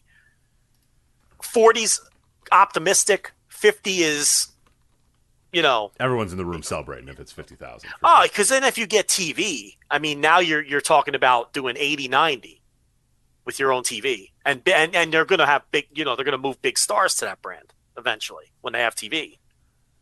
So 50 would be, outrageous, but I don't think 40 is impossible. It's a really hard prediction to make, though. But yeah, looking forward to it. I can't wait for them to get TV. I'm very optimistic about the future of Ring of Honor. There's a media call tomorrow. So if you're on the $5 tier, maybe, I guess very few people will hear this show before the media call. But if you happen to hear this show, the free version of this show before the media call, we will have the call up with the notes. We will have notes up and our thoughts on the media call plus a audio recording of the video call up. That'll be $5 tier. So I guess if you listen to the show at some point over the weekend, if you want to listen to the media call after the pay-per-view happens, if you want to do that, we'll knock yourself out. It'll be there. So busy day tomorrow. We'll have the media call notes up behind the paywall. We'll have the TV reviews. So new Beach Bash should be coming pretty soon too. Next few days. New Beach Bash. There you go. And I'm working on some other stuff too that'll be up on man. We had too much we got to start raising these prices. We really do. We're dumb as hell. Really underpriced ourselves here, but it is what it is. So, all right. We are not going to get to Ric Flair's last match show here. We'll do that next week. We'll do an earnest preview of it because it is coming up next week as well. So I thought we would need it, but we didn't need it this time. So we'll talk about it next time. It's not going anywhere. It'll be there next week. So, did you see the angle to set up the match? Did you happen to see that? I did. The parking lot beating. Yeah. I want to not like any of things that are going on, but I don't know. It's so kind of preposterous. The whole it's fucking absurd. Yeah. Like Jay Lethal's annoyed that Flair didn't acknowledge him at the presser, and then he beats him up. Jeff Jarrett just happens to be walking by. Hey, whoa, what's going on here? And then he goes, leave him alone, Jay. Leave that old man alone, right? but then Flair goes heel on Jarrett. He's like, I don't need your help. So then Jarrett's like, all right, well, fuck you then. And then he beats him up. Like, the whole thing was ridiculous. And Karen's wearing a white dress. There's blood all over. There's a man who has a pacemaker and is on blood thinners, just pouring blood all over all these people. And I'm like, oh my God. They're all wearing white. So, you knew what was coming. Every person's wearing white. Not that many. You'd never find 5 people all wearing white at the same time. They found 5 people all wearing white at the same time. And Lethal's got the Bryan Danielson white t-shirt on. And... Karen Jarrett just wearing the whitest dress you've ever seen in your life. Oh, yeah, God. And then he decides to beat up Flair too, which I can't blame him for because Flair mouthed off to him for some reason. Yeah, I was trying to help him, and he's like, all right, dude, fuck off then. I don't care. The best line in the whole Jarrett turned to David Crockett and he goes, my old man never liked you anyway. Yes. It's so carny. It's so fucking carny. Good God. This guy has a pacemaker. Why is he wrestling? He said you could just He said you could turn the pacemaker off and turn it back on. I said that to the nurse, and she said, "No, you cannot. That's not how it works." He said, "I'll just stop taking blood thinners that day, and then I'll take them again." That's not also how it works. Your blood can't clot. Your blood can't clot if you're not on blood thinners. Yeah, it's all fun and games till he dies.